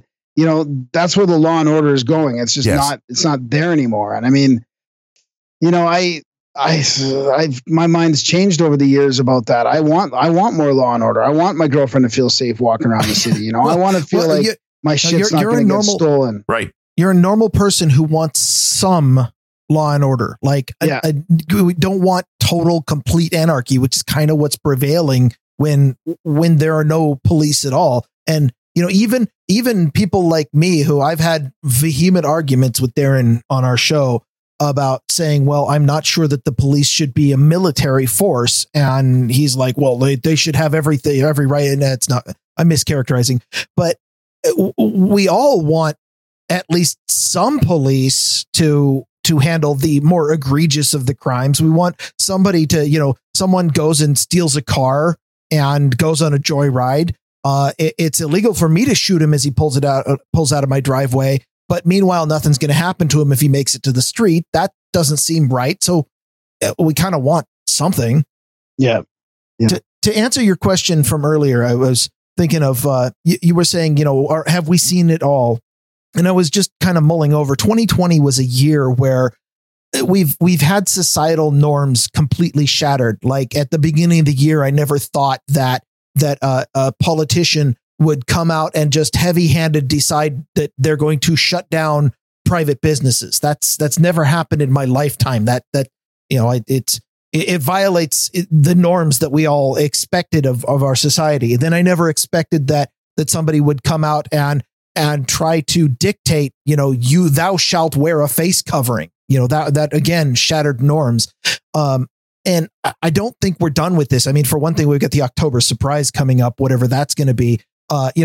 Trump, who for all of the insistence by the media that he was an authoritarian tyrant, he never struck me as that. But he, somewhere along the line, he sent federal troops into U.S. cities. And that's kind of the authoritarian, at least starting to behave like the authoritarian they say he was. It felt like another norm was shattered. I think, but he's not the first president to do that, not by a long shot. Not, but it's still, I have expectations based on how society is supposed to function that are being shattered left and right. And I think we're definitely not done. And I think that we're going to see something else that just blows away all of our expectations. And, maybe not yours if you've been seeing this coming for a long time. But what I see is, Trump is finally getting fed up with 2020 and all the goading and is starting to act like what they've been saying he is. And then the Democrats have clearly demonstrated that they are willing to do literally anything to get Trump out of office, whether it be legal or constitutional or not, with the single exception, of course, of putting out a candidate worth voting for. But I think that we're not done just like a jaw on the floor. I can't believe this is happening in a civilized country. Well, if you've noticed, Trump has toned it down lately. He's wearing a mask. He's telling people to wear masks. He is making that switch, which maybe it's because it's 100 days to the election and he's trying to morph into the guy that can bring reason when Joe Biden can't make a sentence.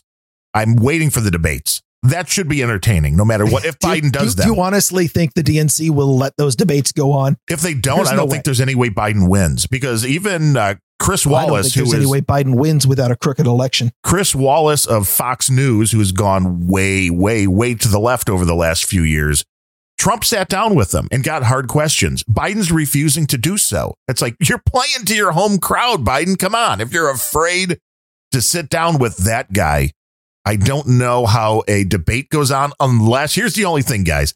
I believe this already happened with Biden in the primaries. I believe he was wearing an earpiece and listening and repeating what somebody else was telling him. And I think he could get away with that if these debates go, where he's coming, over Skype or something like that, rather than being in a room. I think he's running for protection. I think he's protecting the cabal by running because they can't attack him. Because his family owns an island near Epstein's. Apparently, I don't know for sure if there's a submarine. One of Ghislaine's things has a submarine base there. There's a $500 million submarine base island. Yeah, There's Biden has a submarine base. This would be awesome. No, his relative. I think Graham is cute. His relative. But just put it together. It's the same reason why they couldn't go after him in Ukraine, because he's running for president. That protected him, and now he's running for president. Now it could protect this whole umbrella thing because he's going. You can't do that much against him. He's running for that. Well, that makes sense. If I thought not till he wins mattered, which I don't think that there's any way that the American public will vote for someone who won't leave their basement. Well, yeah. Then what? You're electing a dude that won't leave the basement. With all mail-in voting, they don't have to. It doesn't matter what they mark on the ballot. I caveated it by saying I don't think your votes mattered way before they were mail-in votes. Oh yeah. I'm in a state that's had all mail-in votes for more than a decade. And I'm going to echo the question that Scott Adams asked earlier today, which is, if a nefarious group sent fake ballots to one party's voters, what would that do? Yeah. It would be 2016. Yeah. Or worse. And but what if, I'm total speculation, and I probably shouldn't even go there, but what if, Obama and Biden, the conspiracies are true. There's the whole trafficking network. It's connected to Epstein, connected to Ghislaine, connected to Hollywood, connected to all this. They've got the underground bases. They've got the submarine connecting these islands down there. It's Haiti. It's right next door too. It's all connected. And the only thing leaving them some protection, a little bit of protection, is that Biden is a candidate still. Wow. That's hanging your hat on a very weak nail. You don't think they could just buy someone else out with, or threaten someone else? What do you mean? Well, if they got the right pressure on you, they could get you to run if you're American. No. No, he has to run for the protection of the system, the cabal, the trafficking, the network. The best they can come up with is Joe fucking Biden. Well, because he's directly involved. The choice of Biden is simpler than that. Involved? What? That would run? Well, they need somebody to run. Everybody who's directly involved need this win as much as the next guy, so they don't have anyone out of all these Democrats. Well, Hillary's going to swoop in.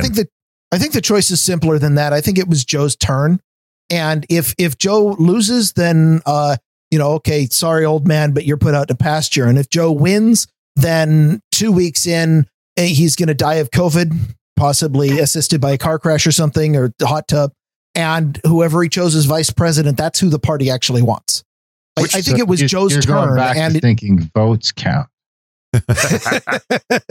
I'm trying to live in my persistent illusion in order to save on beer money. Well, and what did you guys, what was your take on the fact that Biden's like, well, my vice president's going to have to be a female of color? I mean, now, if we've ever gone to a point to where we're racist, sexist, and not treating people based upon their abilities, we're at it now.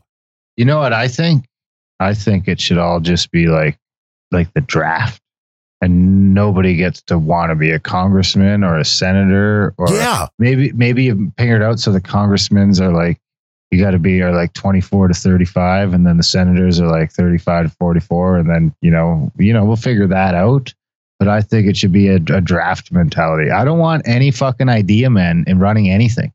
That is the worst idea I've ever heard, short of what we're doing right now. I don't know. The Prime Minister of Canada, I want him to be a fucking dunce that doesn't do anything but carry out the will of the people, which is exactly what they're supposed to be there for.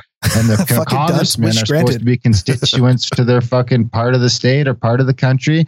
And they're supposed to be going there and hearing what those people want to do on all the national issues so that they can take those people's outlook and go vote on it. And it's not supposed to be party lines or lobbying or anything else. And maybe now, who's the idealist here? Well, I mean, that's not really an that's what we've been sold. I mean, imagine. Yeah. Well, we've also been sold that votes matter. I'm just letting you know. Exactly. So that's the system that might work. I don't think that anyone should be qualified. I mean, if there wasn't a big shady cabal behind Biden, I'd be like, yeah, man, let's have the demented guy in there, because at this point we'd be better off if everything just stayed the fucking same and stopped. If everything just stopped, I don't think there's any rolling the ball back up the fucking hill. We just need to stop the ball from rolling down the hill or slow it down. Losing the race is the only way that Biden lives to February of 2021. No, winning the race means he'll be dead. There's no doubt that the deep state is a part of this. There's a guy that writes for the Chicago Tribune named John Cass, who's had the #1 column. He was page 2 now for decades. And he wrote about George Soros and how Soros gave so much money to Kim Foxx, which was the DA here that dealt with the Jesse Smollett case. And, he pointed out the Soros connection and how many of these mayors and how many of these DAs that are very, very, very low on punishment when it comes to crimes, how many of money he's put to get these people elected. And the union, the writers at that paper, which he's never joined, which I think is great, but they want him gone. And they moved him from page 2. They buried him somewhere now because, that's dangerous. They said he was anti-Semitic because it's like, well, don't you know, saying Soros is just a very thinly veiled anti-Semitic. It's like, no, it's a guy. Who cares what his religion is? He's an actual guy. So if saying that George Soros is evil is anti-Semitic, it's like that means that saying I'm an asshole is anti-Catholic. It doesn't make sense. Funny how Soros quoted that I think he wants to use the black people to burn down America, that they're the easiest ones to manipulate. Yeah. And I'm pretty sure that's a real quote. He's ready to burn down the states. You're pretty sure that's real quote? I don't want to, I'm not 100% sure, but let's just, somebody fact check me. But I mean, that's pretty scary if it is. If we ever get to the point where we're sure about stuff, we'll be dangerous. Yeah. Yes. We never want our podcast to reach that level. That'll be the day you get deplatformed. We have no room for growth. Bilderberg 2014, I think it was from there. So apparently. Yeah. Well, obviously you're doing something right because you're building an audience. The value for value thing is working for you. I mean, you're not buying obviously submarines and islands next to Biden's, but you're doing okay. Yeah. Yeah, we're doing okay. You've got enough to make a kick-ass basement studio. Well, there's no bubble hockey you guys? Yet. Are you on schedule, or how's things going as planned? I mean, it's like there is a schedule. I mean, the interesting thing with our podcast was, I was doing podcasts 10 years ago, maybe a little bit more, because I remember when No Agenda started. Right. And I remember telling, a buddy of mine who I was doing a show with at the time, like, I think these guys have it figured out as far as how they're doing this and trying to monetize it. Because back then there was no such thing as monetizing a podcast. And if somebody, there kind of isn't now, unless you sell out to someone like Spotify. Well, no, that's not true. That is not true. There are shows that are making at least decent There's money. The paywall. There's the paywall version, which is really good for some people. They're doing very well with the paywall. Yeah. The paywall works. The value for value model works. It's a different thing. It's a completely different concept that works for different reasons. You know, it's guys like Scott Adams. It's interesting to me because he just jumped over to locals and is charging like $7 a month for his content. And I'm sure he's doing okay. I mean, I'm sure that's working out for him. And if you have an audience, that is maybe one way to go. I mean, I do believe the no agenda system works for one reason, and that is you can set a tier of $5 or $10 a month, like a lot of people do, and get a lot of people to join, but you're missing out on those guys. I mean, you listen to No Agenda. There's every now and then it's like, well, today's top donation is $3,333. And you're like, holy shit. Now, if they would have only been charging $5 or $10 a month, no matter what, you're missing out on people that want to do more. And you're also cutting people out who either can't pay or don't want to pay. Yep, but you got to be willing to ask for it and beg for it, because we were against that to begin with, and then we're like, okay, we got to start. We learned from the No Agenda guys, man. We got to start. If we're not going to do ads on, we got to start asking for support. Right, or saying, do you really want ads? Because I mean, we could do that, and they'll take a lot of time out of the podcast. They're not great content, and you know, maybe we'll make $20 a show, or you know, you guys could chip in. I know Adam hates that, but you know, the concept is valid. Well, and it's not, you don't characterize it like chip in. You characterize it like, did you get some value from this show? If so, we would appreciate some value. I mean, make it clear that we're not giving this for free. We're saying, you know, whatever value you get, go ahead and send it back. And there are going to be people who don't have any value out of it. That's fine. We understand. And there's going to be freeloaders. But the funny thing is the number of people I've seen who were, you know, like, I've been listening to the No Agenda show for free for 8 years. And I finally got tired of it, and I just have to pitch in, and here's an instant night. Right. I mean, if you paywall, you shut out all of the people who can't pay yet, but might later. That is true. Yeah. But if you attract the people, like, let's say the Higher Side Chats does, he attracts people through his tease, you know, his first half, the tease, and the second half you get all the extra content. And I mean, he makes enough where it doesn't matter that he doesn't get those big donations. I mean, it's just, you know, it's a big enough base. Some of them are raking it in that way, but it's, you know, we decided not to do that. We decided to go, we're not doing paywall to force. Yeah. It's like value for value. So you get it's all free and just go that way. And, yeah, it's working slowly, but surely. Well, it is a build.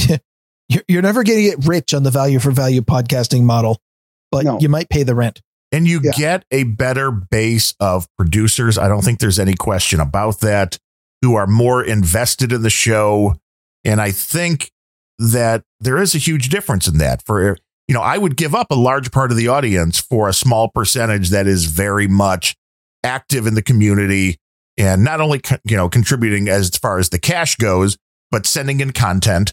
I mean, Ryan pointed out, you know, a few weeks ago on No Agenda Social, you know, all of a sudden it seemed like, well, more links were coming in. People were posting more stuff with, you know, to us, like, oh, you could talk about this. You could talk about this, you know, getting emails and stuff like that, where, you know, that is a huge thing. You know, when we look at, you know, even with our small audience on this show and on the solo show that I do, it's interesting when you look at the stats and you're like, oh, wow, there's people downloading this in Australia and in the UK and in Germany and in the Netherlands. And it's a very diverse group, and it is a very worldwide group, which is something that surprised me. I think we're all kind of, you know, used to talking to the people in our little bubbles in our area. And you think what we're talking about, which covers a lot of American politics like No Agenda does, but there are people all over the world interested in the topics. And it's just been humbling to see the amount of people that come in and comment. There was a guy on Twitter the other day that was just like, hey, you know, your latest random thoughts was awesome. And he's from Australia. It's like, okay, there's a random guy in Australia listening to me talk. And the only connection is maybe they listen to No Agenda also. But it also goes, there's another guy in the No Agenda stream named Larry Blydner who does That Larry Show over at thatlarryshow.com. And we got a subscriber, you know, and the note that came in was that, hey, you know, I came to you through Larry. And it's like, oh, wow, I forget because I think we're just taking No Agenda's traffic because we're on the No Agenda stream. That's where most people come from. But right now we're trying to take Grimerica's traffic. Is that what we're doing? I didn't know that we're looking to take Grimerica. I don't think you've been saying crazy stuff. We're mowing your lawn. They're a rowdy bunch. I'll send Ryan up. What do you guys need done? You need some carcasses of the deer, like stripped. What he can do all sorts of different work for you. I'll send him up. All right, I'll send you my PO box. You can throw in one of them Wayfair boxes. I'd like to order the Ryan, please. I can get you some seeds that is labeled necklace. I don't know. Now that seems like a great Grimerica story. What are those seeds? Have you guys figured that one out yet? No, we got a guy who's planting them, so we'll see. Oh man, I hope it's something good. So when it ends up like, right. So when he ends up going full Little Shop of Horrors, or are we going to be able to like live stream that? Yes. Live cam. I could take him out to the bush and plant him, I guess. He'll be like, these guys on a podcast named Grimerica told me to plant it. Yeah. And then you'll be famous. The world gets destroyed. Right. We can fiddle as the world burns. There's nothing wrong with that. But I mean, the concept for Grumpy Old Ben's and the path that we're on is just kind of do shows. And we've already morphed. I mean, we started out because Ryan had a whole list of topics. There was 40 or 50 topics that we ended up doing shows. I had a lot of rant built up over the years that I've never podcasted about. He did. And he didn't want to talk about current events, which all of a sudden, no matter what, I mean, we were running out of topics anyway, but when the coronavirus hits, it's hard to do a podcast that totally ignores the coronavirus. And I felt your pain. I've tried. I know you have. And so did Darren the other day on Grimerica. I felt your pain when Graham was going on, and you're just like, I don't want to talk about this anymore. I'm just, I'm done. And it's like, but it's everything, Yeah, it's hard not to. Yeah. Not my everything. It's like, it's so hard. It's like, how do you do a show right now and just totally ignore the elephant in the room? Well, we're trying to do both, coronavirus. No, I mean, we're trying to bring, I'll bring it up a little bit to get to my rant in the beginning to get it off my chest. And then hopefully the guests, we talk about different things that don't do. We got one coming up on permaculture. We didn't even touch on coronavirus. So we're trying to do that. No, I think you started going. No, I don't think so. I don't think so. Yeah. See, I can tell your dynamic is very similar to ours, because it's like one's going to try to take the other one off to the path. And it's like, no, I don't want to go in that direction. But I've noticed that the more we argue, the more people like it. It's really weird. That's because no one's seen an argument that didn't end in a fist fight in a long time. It's like out of the culture. Maybe it really helps that we're about 12 states apart. Yeah. Yeah. It's way safer. I mean, because we'd have to get into a car and start driving. And then it's like, no, this is just too much work. But it really is. And Ryan likes to critique my other podcast as far as how unhinged he rates it on a Bemro scale from 1 to 10. And the higher that scale goes, there was an episode I did a few weeks ago, which was probably the most rant-filled episode I ever did. And I had gone weeks without one donation on that show. And I got like $200 the next show because the rant. People like the rant. And I think it's because the coronavirus has everybody just pissed off.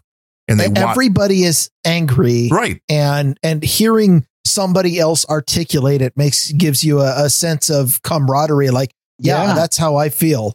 Yes. Great. That's a great point. Yeah. They're Who's pointing. In Washington? One is in Washington? Ryan's in Washington. Darren's I'm in the Seattle area. The Seattle area. Huh.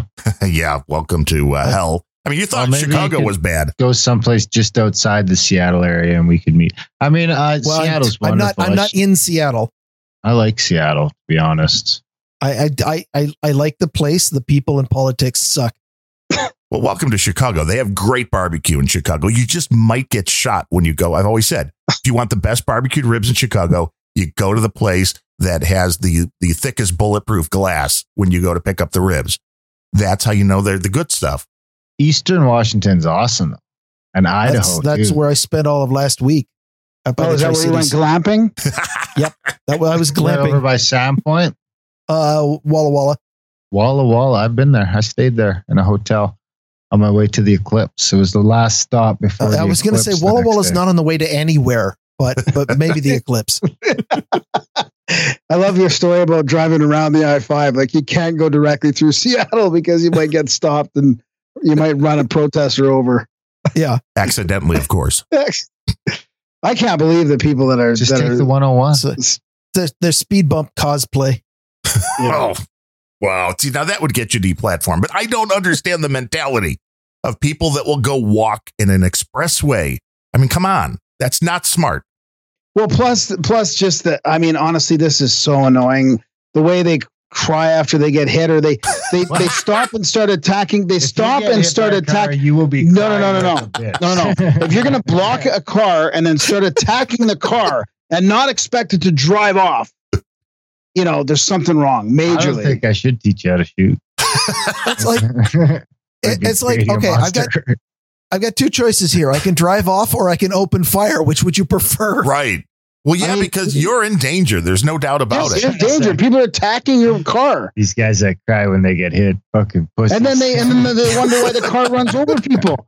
Get out of the fucking way, and don't attack the car to begin with. I mean, it's almost like a lesson. It's almost like we have infrastructure that's supposed to separate cars from pedestrians. What's that? Oh, it's almost like we should have some infrastructure to separate cars from pedestrians. Maybe like a vertical. Like yeah, like a curb or some kind of See, this is where we cut Graham saying that last sentence out, and we like overlay it over some Charlottetown footage, and we just ruin his career. This is how you get deplatformed. There's some very fine people. Maybe the Barbara Streisand effect. It's okay. There's no such thing as bad publicity. I'll take it. I'll take the sword for you guys. Well, and this is it. I think that ship has sailed anyway. If 500 Grimerica episodes haven't ruined Graham's career, I don't think it's going to happen. Yeah, exactly. I mean, we keep trying to get, that kind of attention here. But when it comes to these protests, like, hey, I'm all for people protesting. Exactly. I'm all for standing up for your rights. And if you think there's an injustice, but when you start going into the streets and you start threatening people and you start throwing crap at cops, especially they're in Portland where they're throwing fireworks and stuff, it's like, I don't know. This is then open season. We go back to Law and Order, and we need gaslighting. Pretty funny that they tried calling it a mortar, though. No. They've launched 48 mortars in a row. No, it was. I need to look at. No, this. It was more than a fire. Got a fucking Roman candle. I'm like, oh my god. Oh, okay. I saw one where it really was more than a. It was an what's a.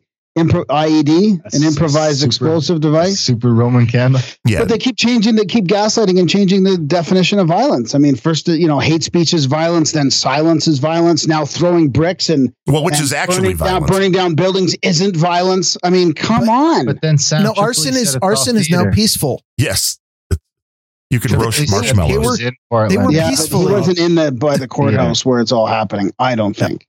I wanted to ask him about that.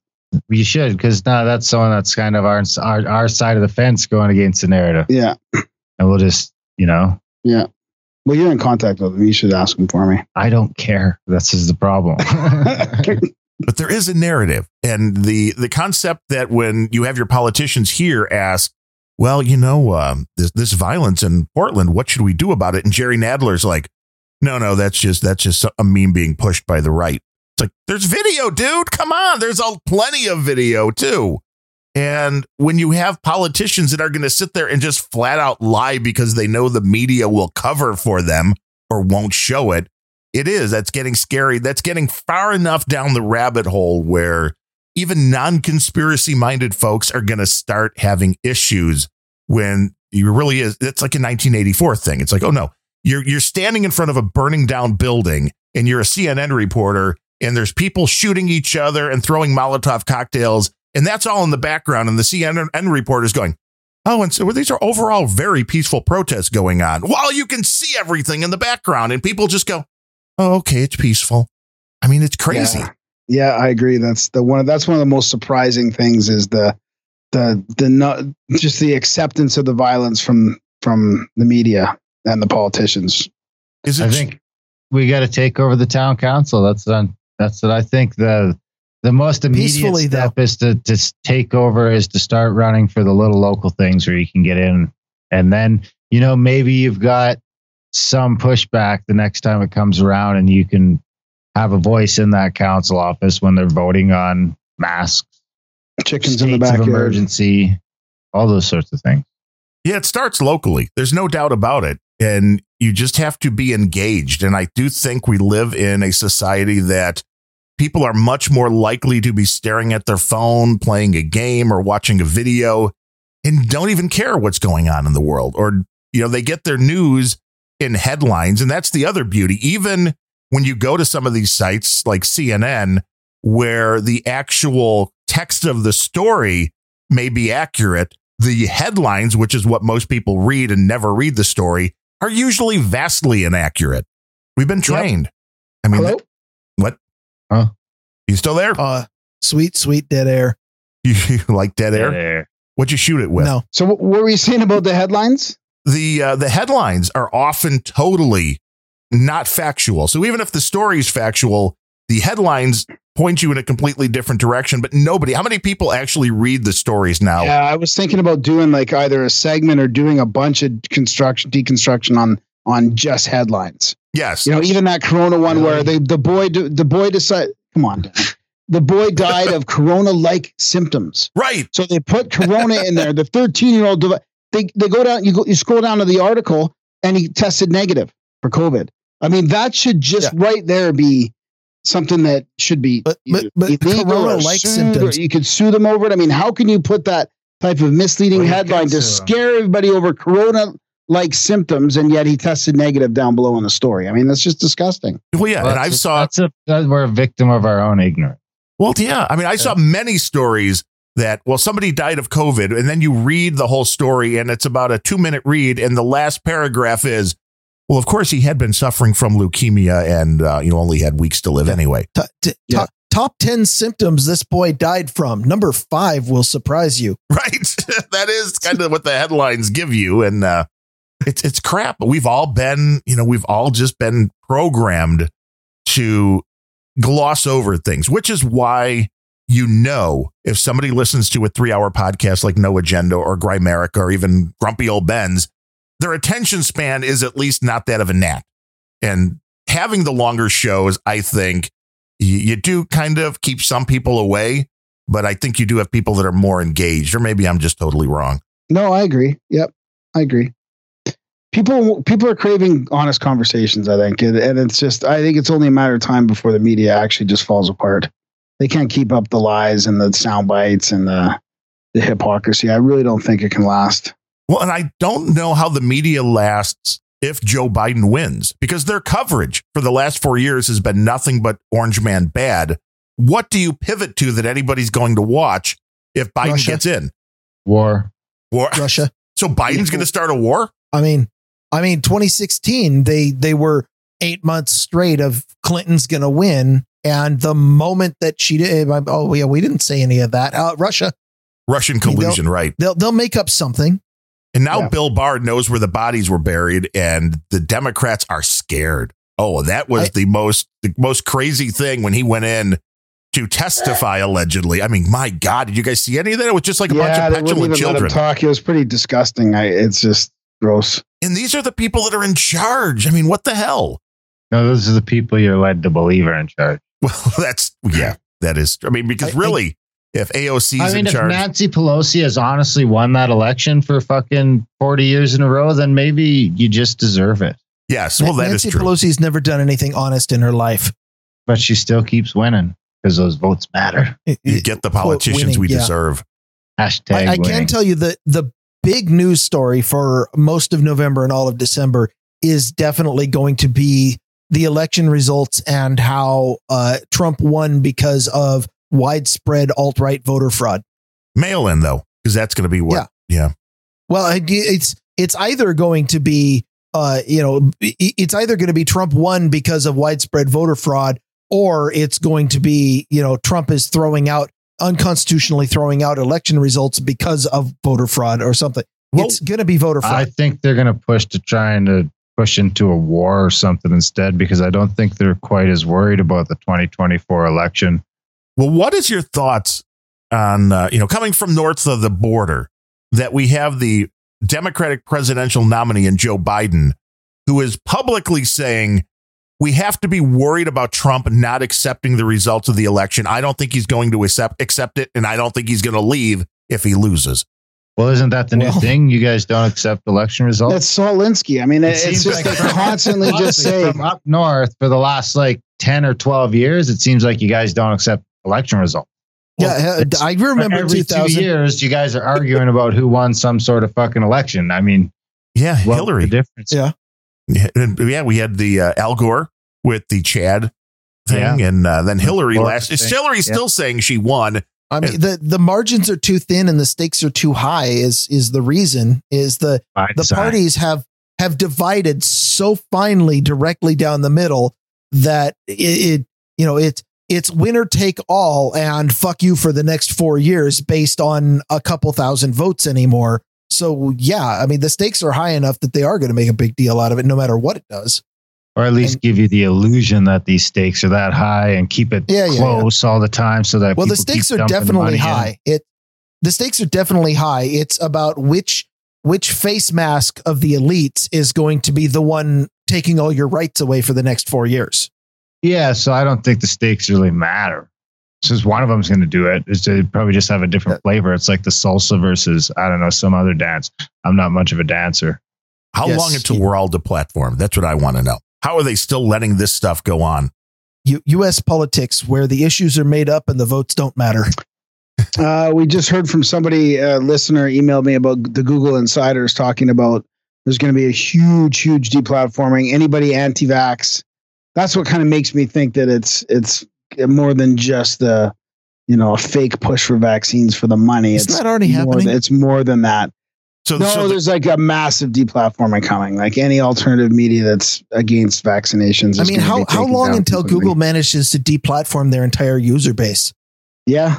I mean, the cancel culture just does not, it's not sustainable, right? You can't keep changing the goalposts and moving things along and changing definitions of things and constantly, Well, and they're getting better. Cancel culture it's endless hunger, and there is no doctrine of atonement in wokeology, which means that you can, according to their religion, you cannot come back once you're canceled. And it's constantly, I mean, in order to exist, it has to keep finding new people to cancel over and over again.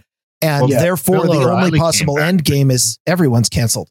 Yeah, exactly. Bill O'Reilly bounced back because he went on his own, which was genius. That's the key right there. That's the other little hidden thing of the value for value model. Yes. And he's got the monthly subscription thing going on, but now he is on the one of these free one networks or something that's carrying his show. But when you're making clear, like I would look at the subscription model and the paywall model are still different variations of a value for value model. Well, it is. It's still a directly from my pocket to his pocket transaction. Yes. Well, it's cutting out the middleman. Which is what I think the key is. I mean, that's not new in the information age. That's there has been a pendulum going back and forth with different industries forever of, we need a middleman because it's too difficult to connect the producers with the consumers because the large number of them. And then the middleman's taking too much. We need to cut the middleman out, and everything goes back and forth. And right now in our information diet, the middleman is a giant behemoth that's screwing everything up. So we definitely need a pendulum to go the other way. Because the one thing that, I mean, I can't speak to all of them, but one thing I keep noticing over and over on YouTube is that one of the things that's causing problems is monetization. Right. So if you monetize your YouTube channel and now you're expecting ad revenue and this and that, and to be ad safe, I mean, you're starting to play into a dangerous game. And when they come and tell you can't do that anymore, I don't think you can be super surprised. I mean, not at this point anyway. Maybe a few years ago you could have, but at this point, the monetization is putting a giant target on your back. I think that's abundantly clear to the point that I know people that were canceled, and then when they didn't monetize anymore, they were able to come back. Well, yeah, they'll let you run the videos. Then there's the woman, remember the vegan crazy chick that went into YouTube's offices and started shooting because they demonetized her. It's like, well, the people, you're taking people's livelihoods and you're just turning it off. Scott Adams talked about that. I've also seen guys start sneaking around where like we've actually been approached by people that'll want you to like insert their ad into your YouTube video, not YouTube video style. Right. You know what I mean? And if YouTube finds out about that, I'm sure that's the type of offense that'll get you banned. Isn't that basically how all podcast advertisements work? Joe wrote, you can't do that on YouTube. I don't think like YouTube. I don't think YouTube wants me on there putting out advertisements for things that aren't YouTube ads. Right. But I mean, how many people say the word "my pillow" when they're putting up a YouTube video? I bet there's a lot of them. Or, I don't know how that manscaping works, or whatever the hell. Don't put that monetization on. Sticking to value for value seems to be a way to sneak by the YouTube algos for now. Yeah, they have to be really afraid of your message if they're not monetizing. That's the only way they're going to care at that point. I mean, Google is not yet in a position where they can interfere with direct donations. So yes, it just seems like, how I don't think that they can block anybody wanting to talk about a mattress or a manscaping product on their show. They'll be able to put something into the algos that'll find they can already find music and songs and copyright infringements. All of that is all algorithmic based. I'm sure they could start alleged copyright infringement names. And then you do have the instant transcription. So there's no question that they have the ability to do a transcription and find most of the stuff. I mean, granted, if you have a heavy accent or something, it may not be able to pick it up. The way you beat that is to be unintelligible. Right, which is what we do anyway, so it's perfect. Yeah, here's a perfect article here that just from today, I think, or I don't know if it's from today. YouTube on Friday said it would prevent channels that promote anti-vax content from running advertising, saying explicitly that such videos fall under its policy prohibiting the monetization of videos with dangerous and harmful content. The move comes after advertisers on YouTube pulled their ads from these videos following inquiries from BuzzFeed News. Well, it's all about the optics, right? Because even when this whole thing started with COVID, a lot of rational people who otherwise wouldn't go down with the path of these lockdowns go, oh, well, this is a dangerous contagion. Of course, the government can do this temporarily for public safety. I mean, public safety was uttered a whole lot. We're doing this for the public safety. Of course, people will have to comply and will do things that we normally wouldn't. And that's the same reason that YouTube, Google, whoever is using to silence these doctors, yesterday and today. This is what they're going to use on the anti-vaxxers, which is this is dangerous information that will cost people their lives. Of course, we must silence them for your which is absolutely crazy because it's if you really look into the vaccine injuries and what's really going on, it's more dangerous the other way. It's crazy. Well, and you don't even have to get into the content of what they're censoring to realize that censoring that there's even if Google is running this by people who are virologists as smart as the WHO or something like that. Smarter, I hope.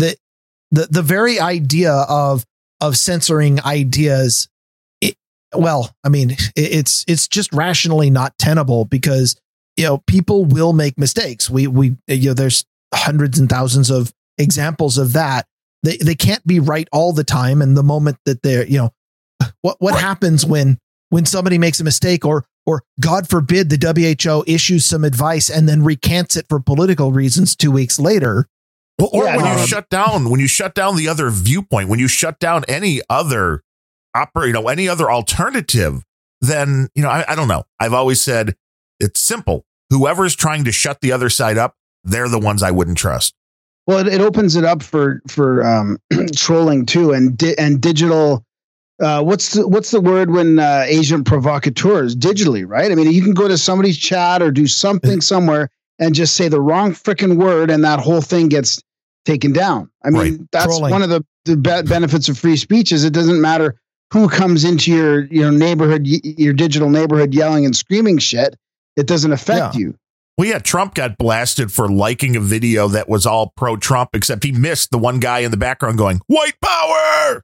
And I think he was being sarcastic, but how do you prove that? Right. Yeah. Well, yeah, that's the other joy of the media now. You shouldn't have to prove that. If somebody says something like that, you just ignore them. Yeah, exactly. The whole meaning of free speech is you have the right to say anything you want. Free speech does not mean you have the right to be listened to. Some idiot comes on No Agenda Social and start spewing a bunch of trash I don't want to hear. I just mute him and move on. I don't have to make a big deal out of it. And I sure as hell am not going to prevent it. Even if I was the admin, I wouldn't be like, oh, you're blocked. No. Say whatever you want. I'm not going to listen. This is where the optics are important, which is why it was genius for the 3 Marxist women who started the Black Lives Matter global organization to call it Black Lives Matter, because anybody that says I'm not for Black Lives Matter, you get racist. You don't get a chance to go, well, no, I mean, I'm not for Marxism. I'm not for Black Lives Matter. Okay, you're canceled. Thank you. Yeah, it's almost like just look at any name on all these foundations and it's the opposite of what it says it is. I mean, yes, it's pretty creepy. That's just like all of the legislation bills that go through the highest when they're like, the Patriot protecting Act. Children from pedophiles bill. You know that's enabling Epstein's. Yeah, exactly. It's crazy, which is why people listen to Grimerica, why they listen to Grumpy Old Ben's, we hope. And we're just trying to make sense of this stuff. And it's I don't know. I feel like I'm the old guy, and I don't know how old you guys are, but at 50 years old, I finally feel like the guy where it's like, get off my lawn. You never thought you would get to this point in life to where you're like, hey, back when I was a kid. But the world is a much different place, even over the last 10 or 20 years. And it's hard to believe that what was heralded in with the internet as, well, this is the information age, quickly went to nothing more than the disinformation age.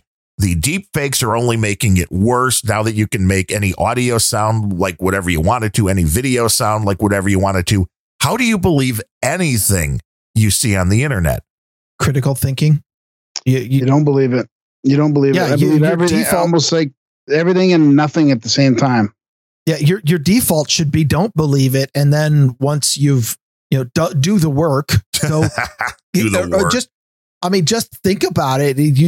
We need the panacea here. The panacea is people need to be able to think for themselves and evaluate the information they get. The problem is not that there's wrong information, because there's also right information. The problem is that people just accept what they're fed without thinking about it.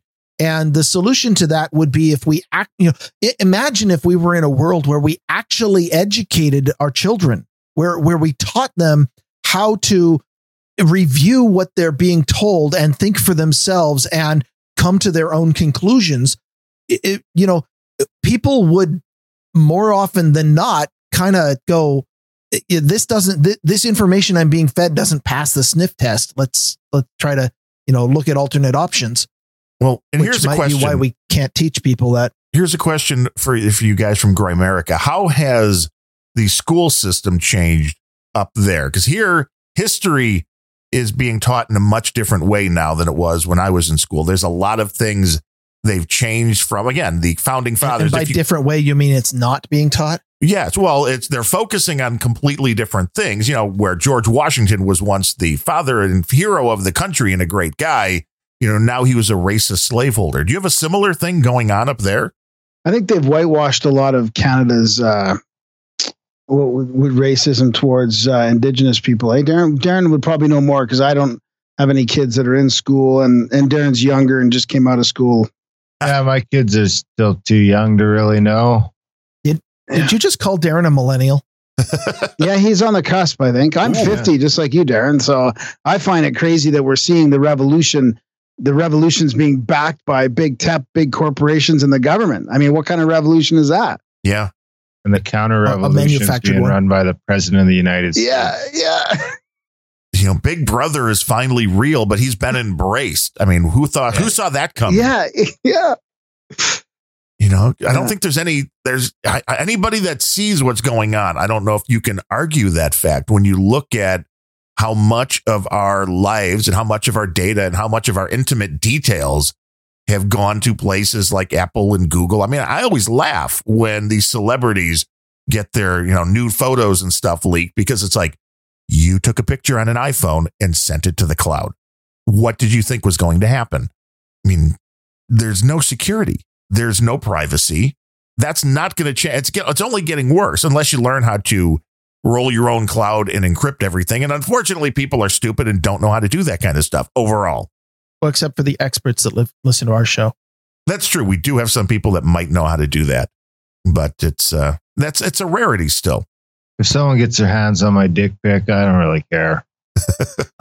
The way I see it is if somebody decides that they want to chase down porn pics of me, then they deserve the years of therapy they're going to get. Yeah, exactly. Well, I mean, that's true. But now with the deep fakes and stuff, I mean, if you have daughters and stuff, I mean, revenge porn is a real thing. And it's quite easy to ruin somebody's life with Photoshop skills. I mean, it's scary stuff. Well, again, what's we're in a porn? What's that? We're in a porn? Oh, I'm sorry. What's revenge porn, Darren? Oh, revenge porn. I mean, that's a whole thing where you post stuff to embarrass somebody else. I mean, it's often, your ex or whatnot. So if you're in a relationship where you're making those kind of videos and you end up breaking up, well, you're one of the two, whoever has the video, is pissed at the other one and releases the videos online. But it's easy to fake those things now, too. So revenge porn is a new term for what used to be called a breach of trust. Well, it is.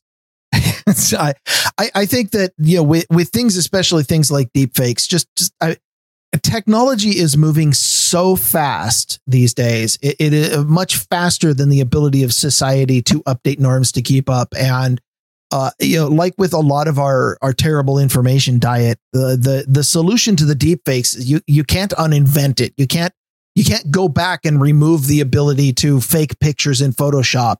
So the only thing you can do is instill in people a healthy skepticism what they're looking at, and get them to stop and go, does that really look right? Does Darren's head on a hot female body really feel like something that makes sense? That sounds accurate. Or better yet, they don't care because they're not on there looking. Yeah, that also would work. Well, even when it comes to science, I mean, dogmatic science. I mean, Alex, one of our last guests there, his original book was Why Science is Wrong About Almost Everything. And I mean, look at how much science changes. Darren, you mentioned that to me the other day. They're just, by the time you're out of school, the textbooks would probably need to be changed, and science has changed, and everything we thought was actual fact is already been, it's already different. So, even being just less dogmatic about stuff you think that, is really true. I'm not sure what the bent is on that book. I haven't read it, but the way that science works, the way that the scientific method is supposed to work, nothing is ever settled. So saying all this stuff that was true is no longer true. Well, that's what new information does. If you're doing real science, you're constantly generating new information and refining the way that you understand the world. So yeah, some things are going to change. What scares me far more is the people who say, this is settled and this is absolutely, this is what science works and we can't talk about it anymore. Anybody who tries to shut down conversation and block skeptics, those are the people who have abandoned the scientific method. That's not science anymore. Like all of academia, basically, and almost all of science says that about everything right now. Yeah. Yeah. We finally figured out the history. We got the vaccines. I mean, as far as science in the 2020 is concerned, everything's fucking settled. Somehow we have reached the pinnacle of human knowledge, and the only place to go from here in terms of knowledge is down, and therefore we have to shut down all conversation. In 1800 too. Yeah, it is. It is exactly. They thought they had it all figured out. 1600 and 1400. It's not a new problem. We just have a whole different way of communicating, which is the intriguing part about so many things. The fact that we can do conversations like this real time and send them out to the world, literally, except for places like China that block all this kind of stuff. It's both amazing and scary at the same time, because information travels literally around the world in an instant. And you see the kind of reactions. We talked about this the other day when Ryan was like, and I believe this is real, but it's like, well, how do you really know George Floyd was a real guy and was killed by a cop? And that video going online, even if it was totally faked, was going to have the same response. Nobody sat around going, oh, should we verify this first? It's just you hit the nerve and, you lit the Molotov cocktail and you threw it and that's it. It's on. I want to pull out a quote. You've probably heard this one, but the quote is, everything that can be invented has been invented.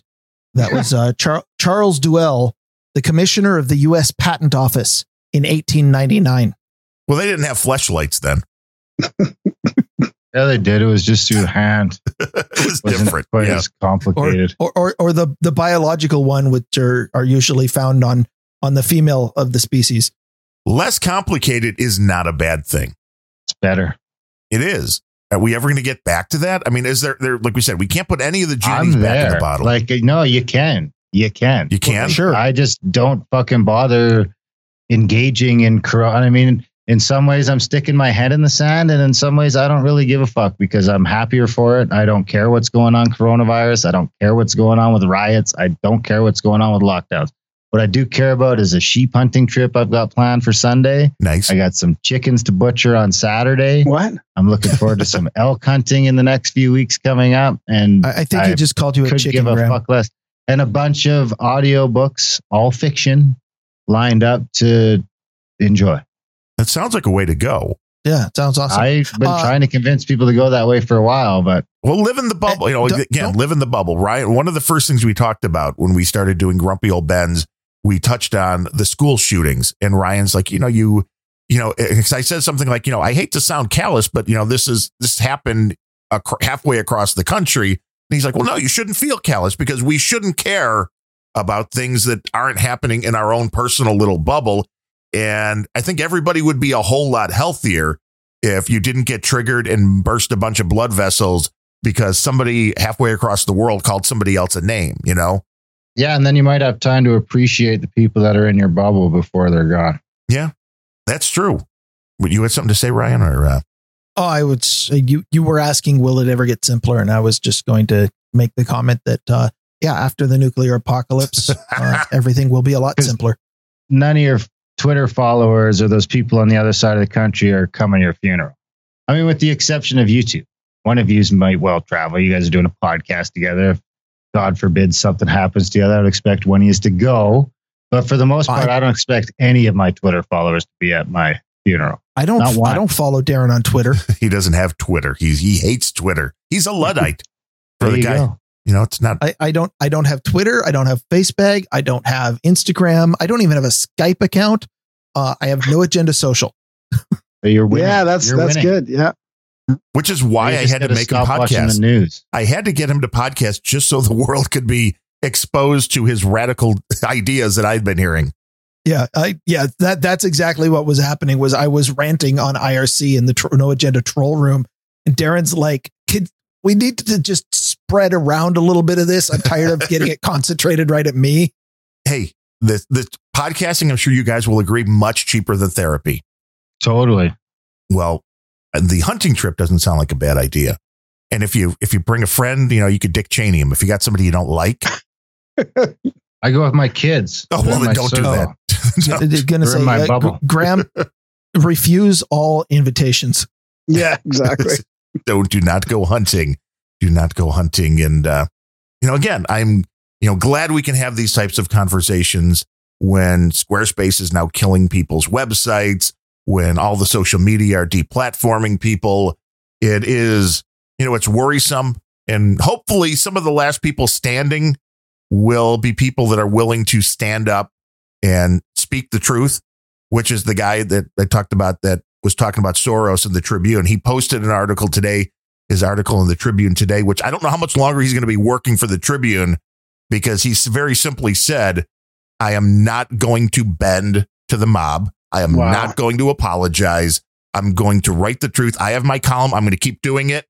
I mean, I don't know what his contract status is or anything like that, but I'm hoping he doesn't get into any hot tubs or small planes either, because I'm sure he's pissing people off. You know damn well that the last person on Twitter to not be shadow banned is going to be a social justice warrior. I don't know. Do we have that horrible view of the world and where it's going? I have that horrible view of Twitter. Well, yeah, I guess. And okay, that's the other question for you guys. Is Twitter even reality, or is this just a bunch of social justice warriors in their parents' basement and a bunch of bots that are just phoning this stuff in? It's not real life. Very small percentage of the loud majority, which is fucking up everybody else that thinks it is. From 2% of accounts. Yeah. That's what I think. I don't think most of the people talking are bots. I don't think that they need to develop bots for that. There are plenty of completely unhinged people who want to shout into a void, and Twitter is exactly that void. Yeah. They should just start a podcast. Yes, that's what we're doing. Yeah, haven't they all? I mean, there's a lot of podcasts. I mean, right here, an unhinged person shouting into a microphone seems to be working pretty well. Well, I mean, I like that there are so many different types of podcasts out there. I like that you guys and Nick the Rat kind of have taken the Art Bell concept and have made it go on for, forever. That's the beauty of this whole thing. And I don't know. I mean, these guys that used to do old time radio, do you think they could have imagined a day when the average person can get a microphone and an internet connection and broadcast to the world? Yeah, it's crazy. And plus the censorship as well. I mean, imagine if they had to worry about what they talked about as much as people do have to now. I think Adam Curry was able to envision exactly that. Yeah. Back in the invention of podcasting. Well, see, I don't know, because that wasn't live streaming. I mean, the live streaming came a little bit later. The podcast is definitely a revolution. There's no question. But broadcasting was not an unknown thing. He had been broadcasting the whole time. But real time broadcasting around the world. But the only impediment was that the internet was not yet fast enough to live broadcast, which is why the asynchronous download model was created. And it turned out to be a pretty damn good idea on its own.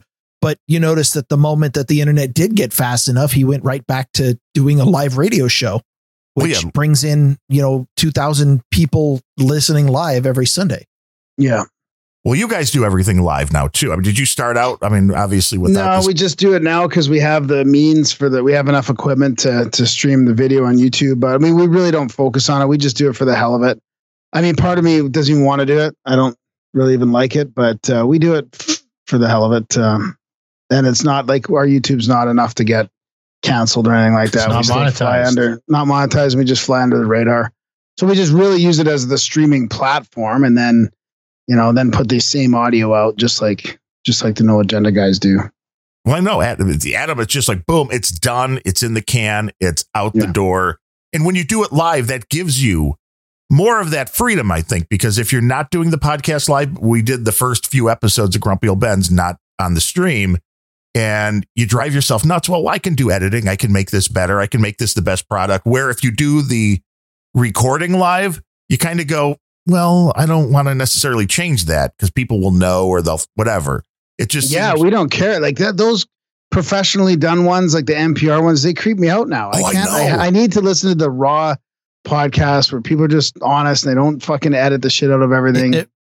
If NPR is what professional is supposed to sound like, I'm quite happy to be amateur. Well, it's just overproduced. It's so overproduced that you never hear one. You never hear any breaths. You never, and there, everything is dead. No echo at all. No kind of reverb at all. And it just seems like, they're in a closet with a bunch of blankets around them, which maybe they are. It's NPR. I don't know. But that's the vibe you get. And it doesn't seem real. I think that's why you said it freaks you out. The same thing here. Yeah. It's like, it just doesn't seem natural. It doesn't seem real. It could be one of these computerized voices doing the show. Yeah. Well, it feels edited. It feels like put together on purpose, edited. It feels like there's an agenda behind it. Yeah. Scripted. Yeah. You have said at least twice already on this show right here that the thing that you appreciate the most about a podcast is when it is authentic, when it sounds like a real conversation. And anything that's overproduced with constant jump cuts and interstitial music beds, and it doesn't sound like a conversation. It sounds like some Hollywood nightmare that we've all started associating with fake. Yeah, exactly. Yeah. Well, we dig it. We thank you guys for, coming along for one of these swapping it and, doing a Swapcast, getting ideas out there. I don't know how you did the last one because there was like 9 people on the call, and that gets a little bit that gets a little confusing. Maybe video helps that though. Yeah, video definitely helps that. Yeah, and I don't know how long that thing will go for. Hopefully it keeps going. I mean, those the people in there are great. It's a bunch of great shows. We feel honored to be even invited to that, and then it's great to be on with you guys, and we really appreciate what you guys do too, and hopefully we can do this again. Hey, we're all just following in the Podfather's footsteps. I don't know. I mean, I think he knows what he kind of set in motion, especially with the No Agenda stream, but I don't know if it fully like hits. I don't know if you can. It's kind of like Michael Jordan in his prime. Did you realize what was going on, or do you have to kind of take a look back a few years in? Because this is, I mean, one, going from that first step where it was just all downloadable to being able to do the live streaming stuff, to incorporating that with people showing up. No matter when we do a show, there's people showing up in the troll room. There's people that are fact checking us immediately, which I love because Ryan says he's never wrong. And if there's like 20, 30 people saying he is, yeah, it's harder to. Then that means there's 20 or 30 people who are wrong. Right. Sure. You live in your delusions. I mean, that's okay. If that's, I'll let you do that. That's not a problem at all. But I'm an expert. That's great. I keep forgetting we're on the stream right now. It's down a little since we started. There's currently 47 people listening. Well, everybody's taking a nap before Nick the Rat comes on. Yeah, Nick is coming on later. But that is, when I do the pre-show for No Agenda, just playing music and living out my Dr. Johnny Fever from WKRP fantasies. And the first time there was a guy that is in No Agenda Social, truck driver is his handle, and he's a truck driver.